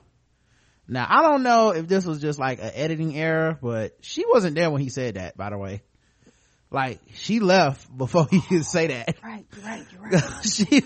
So I don't know if she just like, they got back and brought it up or what, but she was like. Yeah, and he was like, they're loyal beasts. And she says they were, now they're starving, you know, and that, you know, that made perfect sense, in my opinion, that she would be like that. You know, cause release the hounds. She pulled that move. That Mr. Burns. She been listening to Simpsons, watching the Simpsons, and she did release the hounds, and they was licking his face, and he was like, sit down, stop. And the hounds was like, dog, I'm hungry. That first one took a bit of his face and it was all over. When that was the other thing, when he was trying to explain that them hounds wouldn't attack him. Look, I told you I wasn't stepping to. I ain't disrespecting you, son. You want it to be one way. What? You want it to be one way. Man, I don't you want want it to be one Man, way. Stop saying that. But it's the other way. And the hounds ate his face. Ate his motherfucking face, dog. Oh, that was crucial. Nobody gonna write about that. Y'all heard the hounds eat Walder Frey and her baby and didn't show shit. We saw a hound eat a nigga face. Are y'all gonna write think pieces about that, or is it okay because we all hate this nigga? Yeah, this face smack off. Hypocrites. At any rate, I wasn't disturbed at all. Yeah, somebody about the Cooper, and she did watch. She was like, yeah, I'm gonna watch you die. And then when she walked away, she smiled. Yep. Tyrion didn't watch when Grey Worm sliced them dudes' throats, but Sansa watched. I like it. So she watched it, and the thing that stuck out to me was this, because obviously it's a dog eat dog world, but the thing that stuck out to me is that Ramsay was kind of like those hounds, where his father neglected him and left him hungry and vicious, and he wasn't really well cared for. It was very rough, and he refined him into a animal, and he like delighted in all the torture and all the brutality and all this shit and the hunt. I mean, he literally hunted people. And I think that it was really symbolic that he killed his father, turning on his master, and then in this case his hounds turned on him and killed their master because they were so neglected and hungry that they would do anything. And that's how Ramsey always felt. I felt like he killed his daddy because he was so neglected and hungry that when he realized there was a possible competition for the namesake, he's like, no, I can't have that. I can be there can only be one, and I'm gonna be that Lord Bolton. And it was really a fitting end. Did you guys feel like it was a fitting end, or did y'all need more from it? I loved it, and I actually felt bad about loving it like a day later when I rewatched the show, because I don't mean to be that bloodthirsty, but I enjoyed the fact that his little hand was still moving as the dog was chewing his face off. What about you, Karen? I loved it. And also, just go back, the only reason why, in my personal opinion, this was so delightful was because of that rape. As much as people complained, and as much as people fussed and wrought all these fucking think pieces, it had to play. It didn't have to play.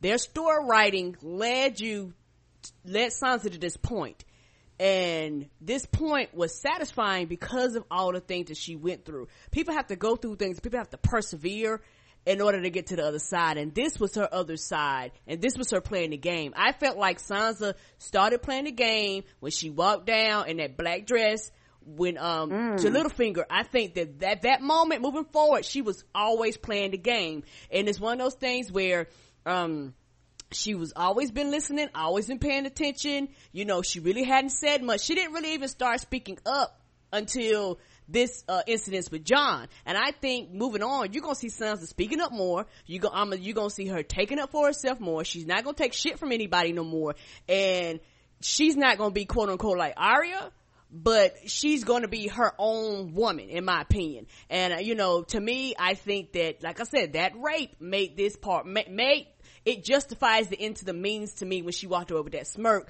because the motherfucker that did it paid. Just like he sat there and watched her suffer, she sat there and watched him suffer.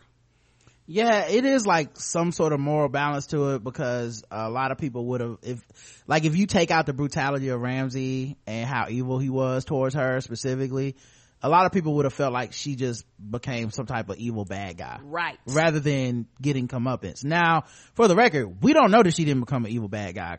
No, we don't. We don't know how far this goes and where it stops with her. We don't know, maybe she's just satisfied with, hey, we got Winterfell back, we good, I'm out of the game. Or maybe she's like, you know what? Fuck the Lannisters too. I owe them some get back. Right. You know what I'm saying? I don't know where she stops with it, and it's gonna be interesting, because if she becomes a quote unquote monster, it's the monster they turned her into. Right. And she didn't leave Winterfell. she didn't leave Winterfell like this. And for me, I cannot wait until Arya gets back, because this is my theory. It wouldn't surprise me if Arya get back. She'd be like, fuck them Lannisters. And her sister's like, fuck them Lannisters. And they get together. Cause Arya is basically a killer now. So that's gonna be interesting. And in this world though, you still have to worry, where does Jon think his place should be? Right. And also Bran. If Bran returns, what does he think? Cause as a man, he immediately becomes the person that's supposed to be in charge of that family, because he's the only Stark son that's still alive. True. Now, I got a question, because I have another WhatsApp group with my high school friends, and all the guys watch Game of Thrones, and I believe that if you're paralyzed, you still can get an erection and push out sperm, so he could still be, create more heirs, right? Right. Yeah. Okay, yeah, because we had a long argument about that, and you think they would know, being men and having penises. But yeah, as long as, not trying to find, as long as nothing happened with your sack, that still functions. Right, yeah. Okay. So yeah, and if push come to shove, she can just get pregnant by another dude and say it's his. Hey, been doing it since the beginning of time. Hey, look, Black China wasn't born yesterday. So yeah, they so then Sansa turns around and walked off like Angela Bassett hound. Yes, she did. And let his shit burn, man. And I'm sure Ramsey wished she would have stopped hounding him, but she continued to do the hounding to death. Haven't seen a dog turn on his master like that since Nick Young cheated on Iggy. All right. All right, last question, Karen. What pattern of cloth do you think Ramsey's funeral suit gonna be? Houndstooth. That's right. Oh. All right. Let's get to y'all's emails and shit. I'm sure let's see if y'all sent any more during the time we're recording, because y'all will do fuck shit like that sometimes. And you did. Yep. A couple of y'all did. So we have 14 emails. Look, some of y'all about to get the short shrift on this, and it's just gonna be what it is, dog. Yeah, you about to get the compressed version. There's no way 14 of y'all had unique points of view that the other people didn't cover. There's no way. So we're gonna play the new game, which is don't bore me, and then we'll skip you. Don't forget that the email section is brought to you by Bevel. That's right. Bevel is the first and only shaving system designed for people with coarse, curly hair and sensitive skin. Step up your shave game and go to getbevel.com and put in code TBGWT and you can get 20% off of your first month. Karen, you say you gave it to your uncle? Yes, I gave my Uncle Ricky the Bevel. He was surprised. Did he tell you a bedtime story? Come on, please. Not this time. All right, you kids can I get the storybook. Not this time. Okay, so it wasn't that Uncle Ricky. No, the wrong Uncle Ricky. Okay, all right. And he is surprised, and the box it comes in is already like a wrapped up package.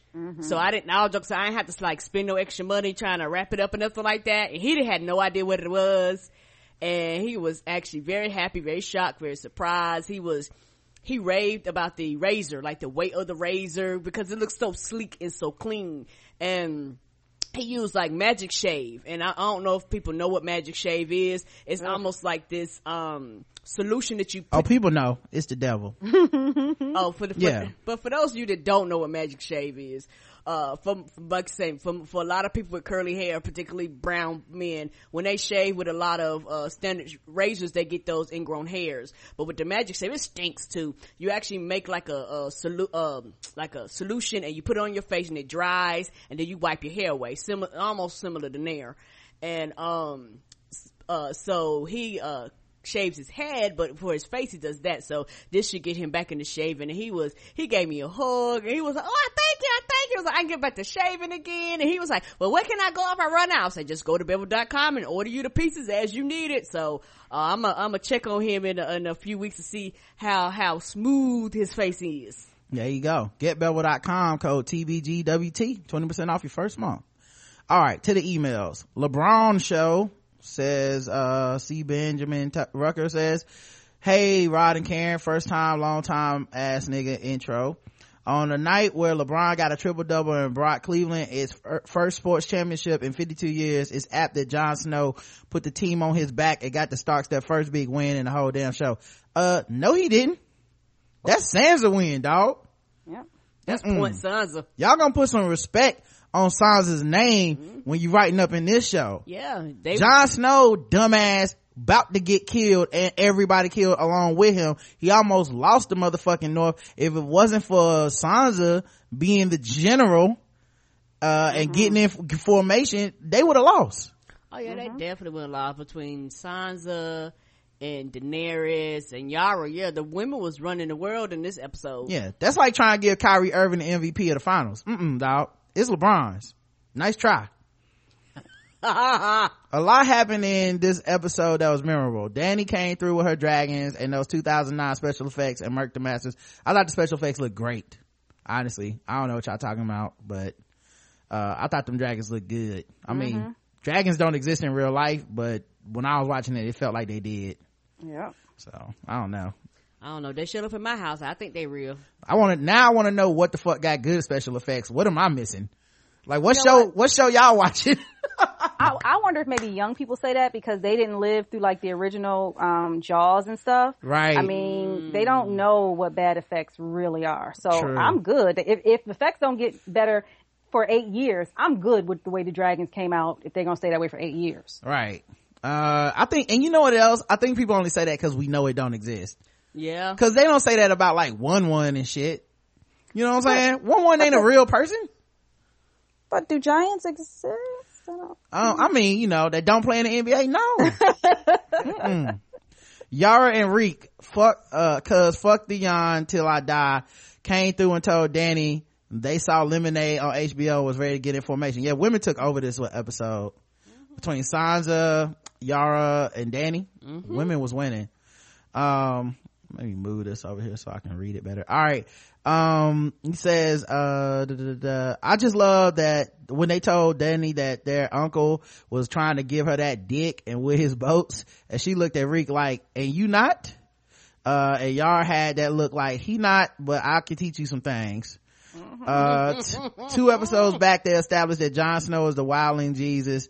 He died for their sins, and then 3 episodes later Melisandre Redstone was rolled back and he was raised from the dead. Well, Jon Snow took the wheel and led the wildlings to that victory.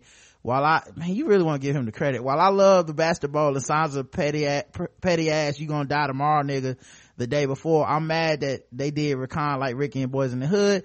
That nigga neither zig nor zag. I need someone to do a vine of that scene with Cuba Gooding Jr. yelling, Ricky! I think they already did.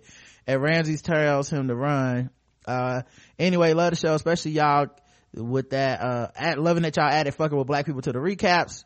Y'all the ones that got me into Game of Thrones. I can't wait till you ask Karen how she feels about this episode, and she goes, loved it. Peace. Thanks, dog. But Sansa was right. I know a lot of people would know about Sansa by going, nigga, you gonna die. But she was right. He did die the next day.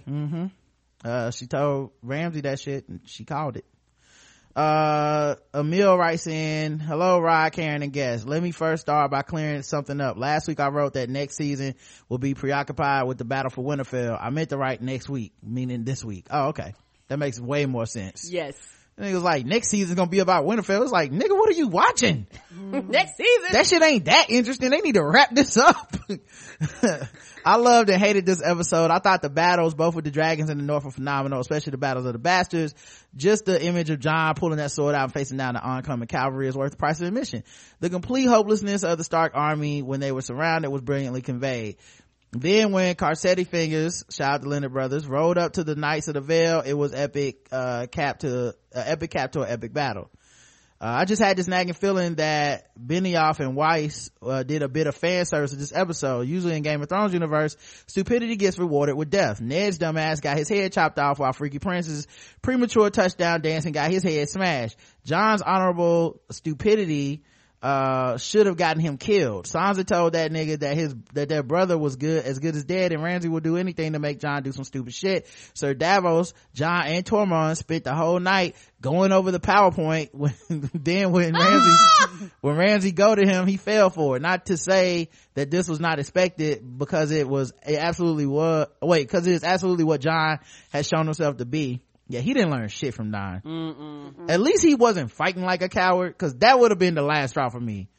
If he would have went out there and just curled up, I would be like, you motherfucker. But he was able to fight well, but damn, he's stupid. Boy, you stupid. You lucky you look good. Right. Honor over. He was really good. Right. You know, because that's really why people be rooting for him. It took me forever to understand, because I was like, I don't know what show y'all watching. But then once I realized everybody just want to fuck him, it's like, oh, well, yeah, of course. Jon is sex, I ain't even gonna lie. Yeah. I'm sure if like Missandei start fucking up next week, I'd be like, nah, not really, see, because she should be the Khaleesi, man. She could like ride a dragon or something. Honor overall. In previous seasons, this would have gotten any character killed. I still love watching it, but previous seasons of times Game of Thrones giveth with one hand, taketh away with the other, and they seem to be making the show more predictable.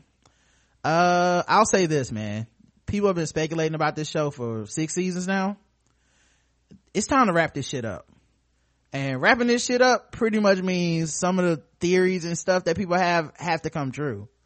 And some of these prophecies and these characters that we've gotten to know, they gotta start winning, and they gotta start making like strides towards the throne.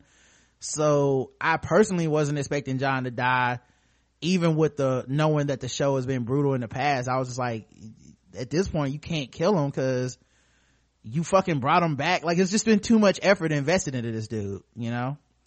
So I don't know. And I think a lot of shit like that's gonna happen. You know, Yara and them linking up with Danny. You know, you got to do something, man. Hey, can't have these motherfuckers fighting forever, dog. Let's wrap it up.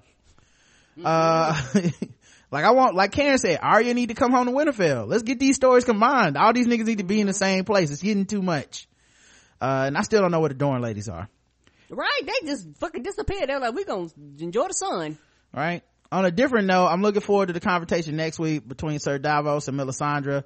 He found Shireen's Tory, so he must have figured out what happened. I'm fully expecting him to hit her with the Bill Duke. You know you done fucked up, right? Thanks for the recaps. Only one more left.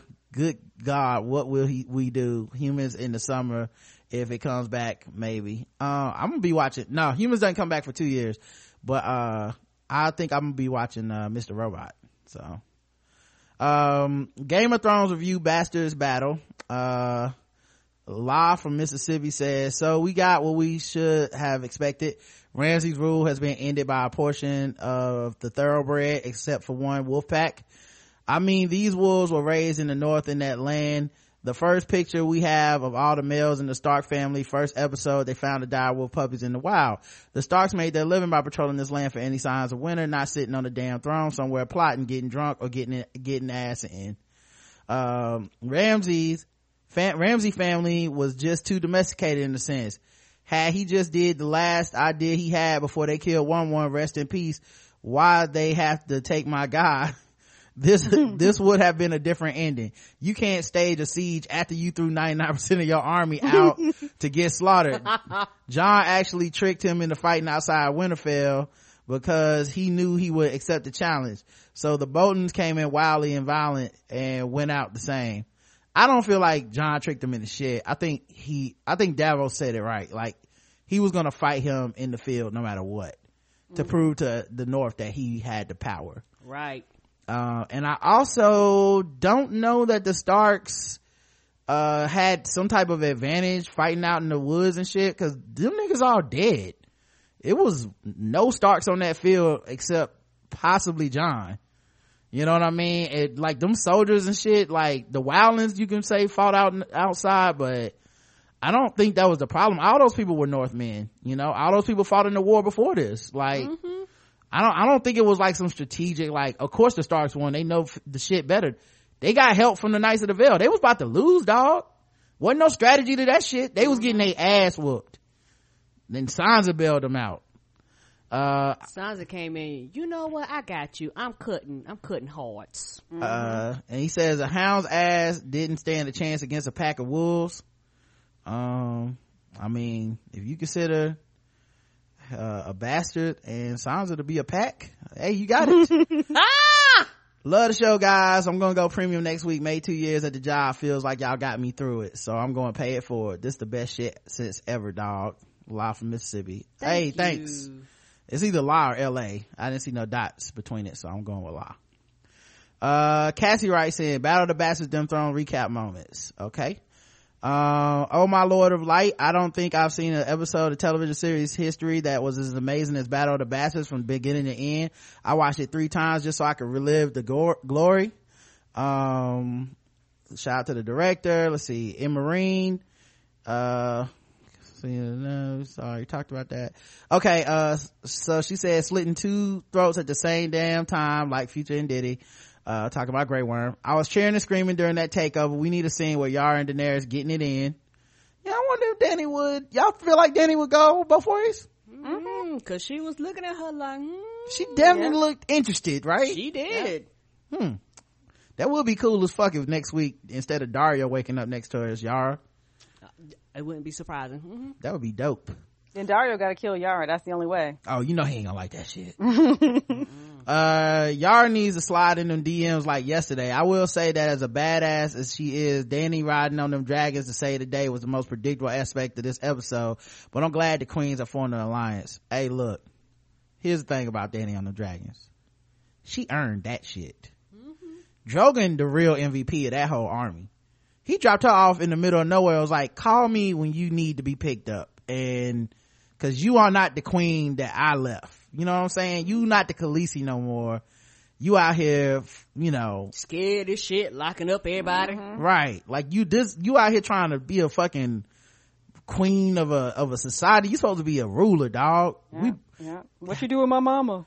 Domesticating us like we some dogs. Take that ring off, go meet some motherfucking Dothraki and kill them, and then come back. And now they cool. So shout out to him. She earned that dragon ride. In Winterfell, she says, I've never hated a fictional character as much as I hated Ramsay Bolton. He was so good, at being so evil. And now I hate that actor, right? He got that Danny Glover. He can't go do nothing else. Right. And his voice is so villainous too. I mean, he just sounds like a horrible person. Right? No, Reek, you watch. I'm like, this nigga. Ugh. He probably be at IHOP like, I'll take an iced tea. And they're like, what? I think I know you from somewhere. Is that a deadly iced tea? Spit in his shit. Yes. Sansa was right. She knew Rakan was good as dead, and I think she wanted to see Ramsay dead more than she wanted to save Rakan. Hey man, if one thing is a given, right? I love the look on Sansa's face when the cavalry came in to help Jon's army out of the pile of bodies. I knew that Jon and his army would pull it off. I just didn't know how. If that's what you want to call it. Jon beat the shit out of Ramsay and left him alive enough for Sansa to exact her revenge. Sansa's revenge, I couldn't think of a better way to kill that bastard. Underdogs win again. Literally. Ramsay became a hound snack in reference to gator snacks. And I'm sad there is only one episode left. Thanks for reading. Thank you, Cassie. Let's see.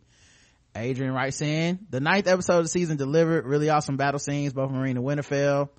The shot with Davos, Morning, Shireen was beautiful.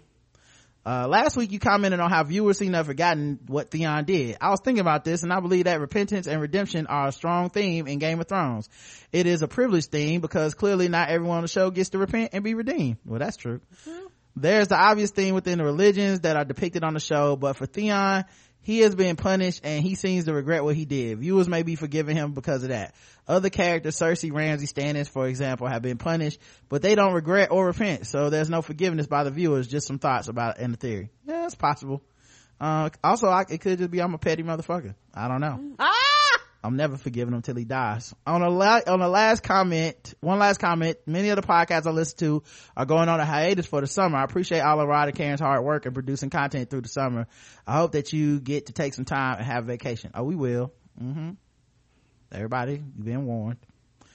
Don't be hitting me on Twitter and shit, because I'm gonna be going off on people. Shout out to people that be like 2 weeks behind, like, I noticed there were no new episodes. Are you caught up on the ones already, or no? Okay. Yeah, we already announced we was gonna take some time off.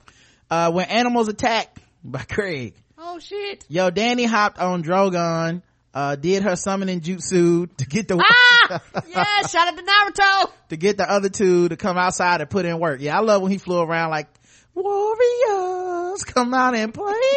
Yes, them little boys came outside. They did a good job of showing you why you don't fuck with dragons, as if we need it. Remember, you know how sometimes y'all see a dragon, you be like, I'm gonna fuck with that dragon. All right. Nope, I don't know that life. Right, nobody knows that life. What are we, white kids in Florida? You think she's gonna let all 3 dragons free roam now? Also, Yar is a fucking G. The basketball had my ass tight from the hilltop disc battle to the death of 1-1. Oh, okay, you spelled it wrong. It's W-U-N, guys. Okay, put some respect on his name. The chaos of right, he died for us. Boom, boom, boom, boom. Tell me what you gonna do. The chaos of the early battle with arrows falling like rain was intense. The shield wall was a masterstroke on Ramsay's part.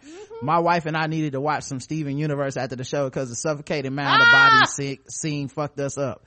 John did a JoJo's Bizarre Adventure on Johnny Depp's Bolton's face.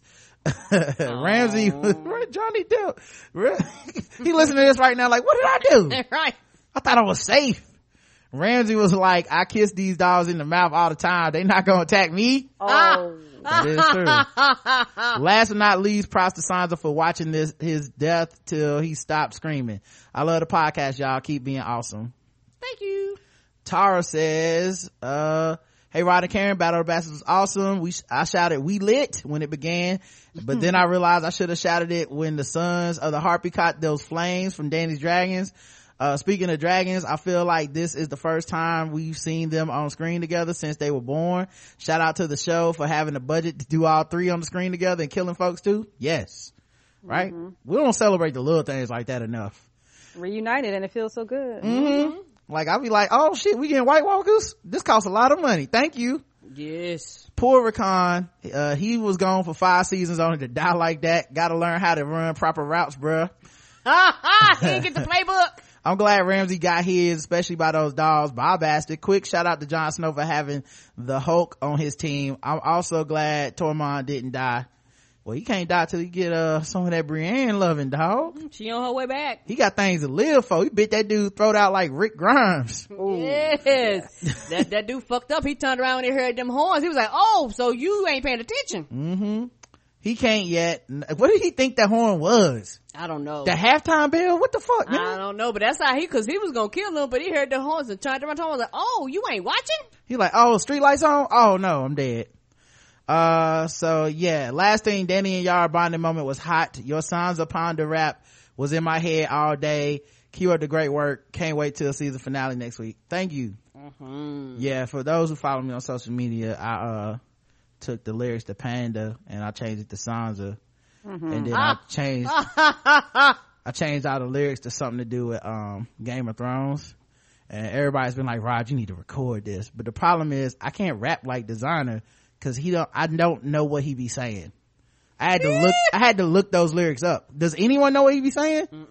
At the bras in Atlanta, I'm done. Maybe you can issue a challenge on Twitter and make the other people do the legwork and actually record it. Yeah, I'm okay with that. So y'all free to record it. Shout out to my man Roy Jones Jr. No, not Roy Jones Jr. What am I saying? Roy Wood Jr. My man Roy Wood Jr. shouted me out and said he liked it, and that's high praise because I love that dude. And he's very funny. Yes. He was like, you need to record this right now. I was like, nigga, I don't got a production team.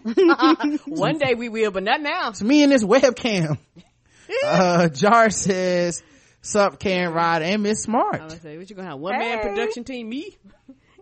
Karen just spoke right over Miss Smart shout out. It's cool though. Sorry. No, it's cool. It's cool.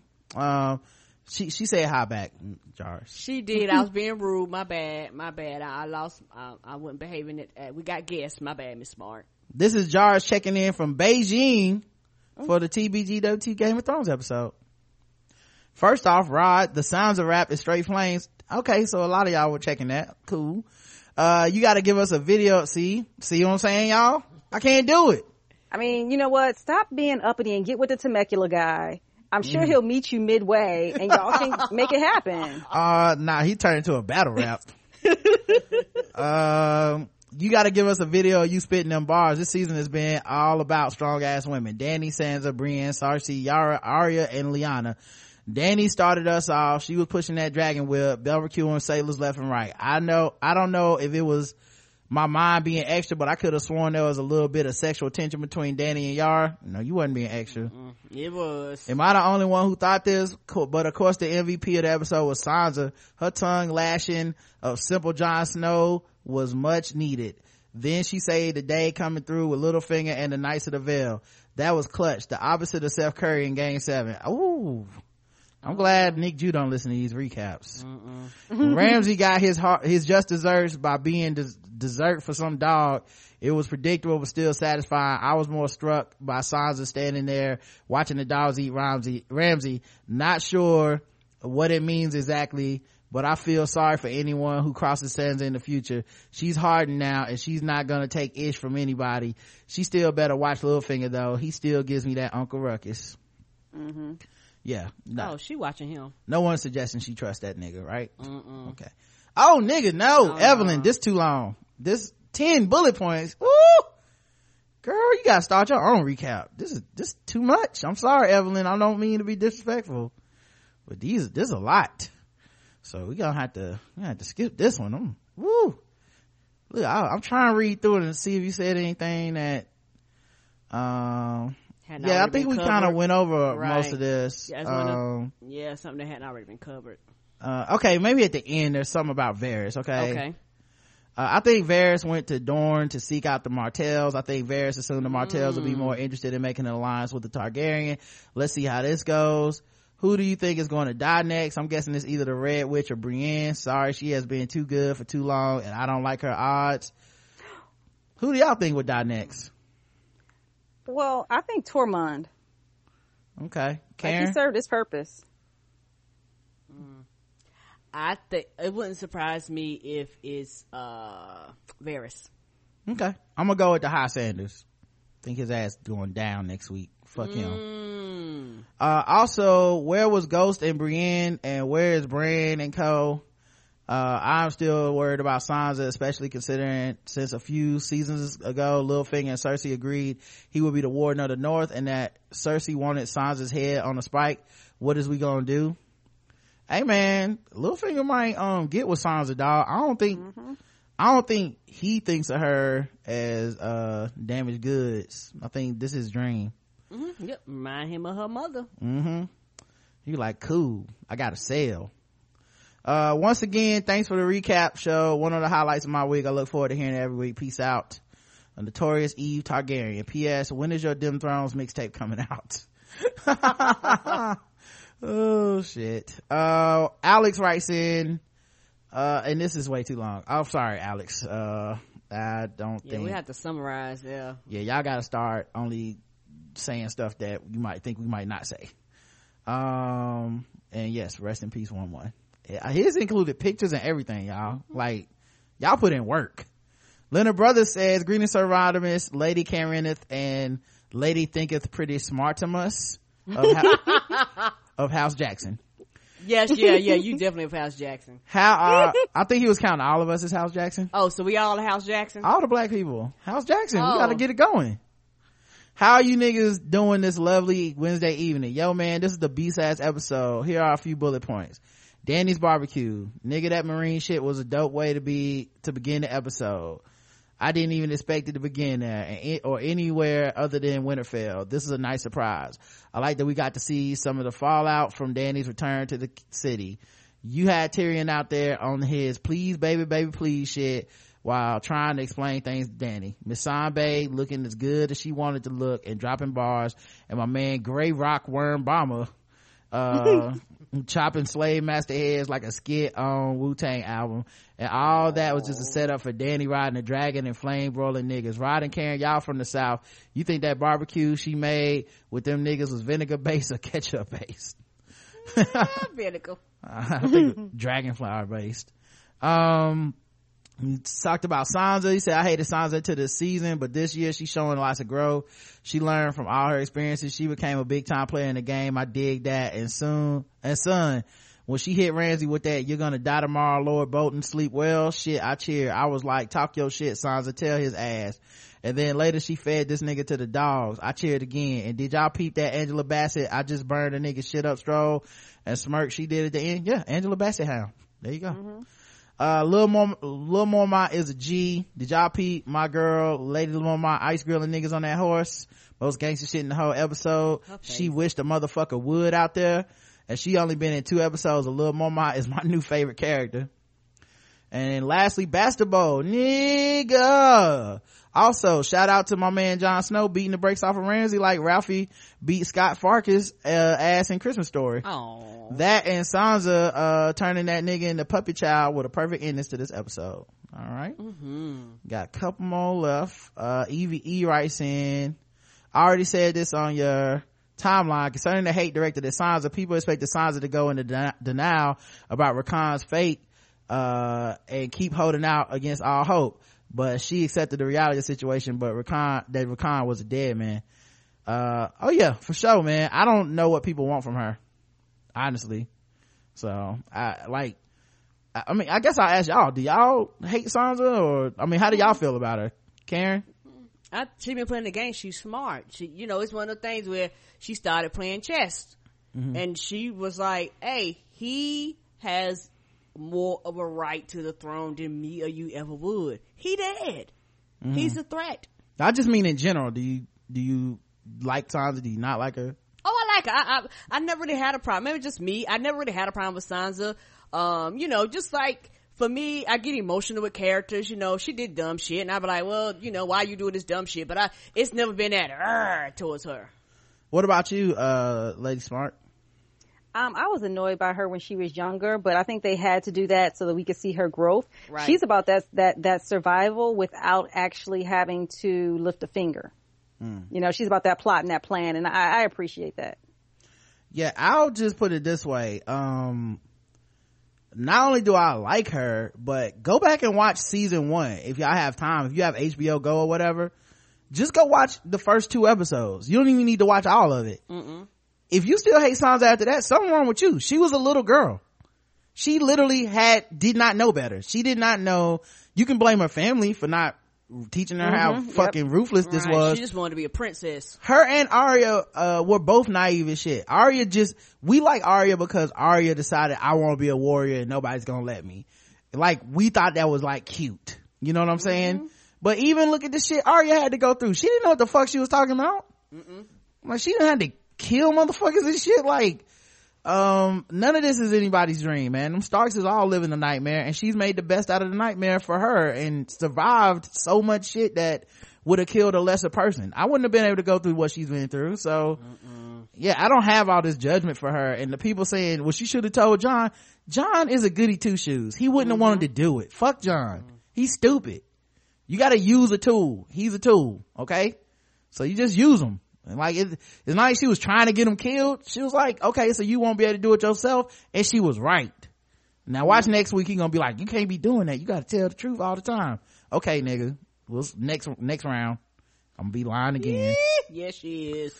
Anyway, so, let's see if she mention anything else. Honorable mention for MVP in this battle was Littlefinger for coming through, and Lady Mormont for throwing shade. Chillier than the Arctic. Not only that, it was one of her men's shield that Jon used, so she's a real one. And finally, Sansa for feeding Ramsay to his own dogs. Most fitting death ever. I think this episode tops hard home, but I have one question for you, Rod. Was it enough killing for you? Is it ever enough? It was a lot of killing. It was enough, guys. Okay, calm down. Come on, man. It was a body full of a field. The problem isn't that. The problem is, will next week be enough killing? Okay. Yeah, because normally this is a lot of killing. My hunger is slated this time, but I need Cersei to kill everybody in King's Landing next week. You got to do some self-reflection, Rod. You got to. When the season's over, that's when it's time for self-reflection. Until now, I'm gonna run to the tape. That's what I say. Angela writes in, I already said this on your time. Oh wait, she said this already. Okay, cool, got it. Yes. I don't know why they be hating Sansa. I love her. And lastly, Chris writes in, hello Rod, Karen, and Miss Smart. Wow, this episode hit my system like a 10 purple weddings all at once. Purple weddings. Oh, that's Joffrey's. Yes, you're right. I feel you. When Ramsay was talking all that shit before the battle, Lyanna Mormont looked like she was thinking 62. The fuck was I thinking? I should have brought my whole damn squad. I think she was looking like, I should have brought 50. Bitch ass nigga. Or I'll get down off this horse right now and fuck him up. I mean, we can go home soon. Right. She's like, why are we talking? It's only 8 of them here. It's 8 of us. Let's just shoot it now. Let's see. John is too idealistic, but when it comes to a battle, he's always in beast mode. Yeah, I think that's why people get confused. They be like, but he's so good at fighting. It's like, he shouldn't have to fight this much. And he getting his people killed, by the way, because ain't nobody as good as him. When he rolled up on Ramsay, he Captain America'd him with the shield and proceeded to MMA his ass to sleep. I was scared Ramsay was going to slip away in the night or some bullshit. But when they had him tied up in the kennel, I let out a sigh of relief. I love that Sansa got to be petty as fuck and feed his mad dog ass to his own mad dogs. As lit as this episode was, the next one better have Bran showing us what happened in the Tower of Joy in that flashback. Yo, what happened to Bran? We ain't seen this nigga since dude saved him. You know what? I might be wrong, but I think he gonna be next season. I think that they won't see him at all next week. Okay. I might be wrong, but I don't think we're gonna see him at all. I think that's something that they kind of left that cliffhanger, and we're gonna pick up on him next season. Well, wrong or right, I like that you went out there and took a chance. So yeah, I'm gonna be really pissed off if we don't get to see what happened between Ned and Lyanna Stark back then. Brand's crew needs to get to a Weirwood tree so he can resume binge watching all this prequel shit and root flicks. Not the root flicks. Thank you all. Love your show. Peace. Thank you for listening, man. All right, that's everybody. I actually read the vast majority of y'all's emails.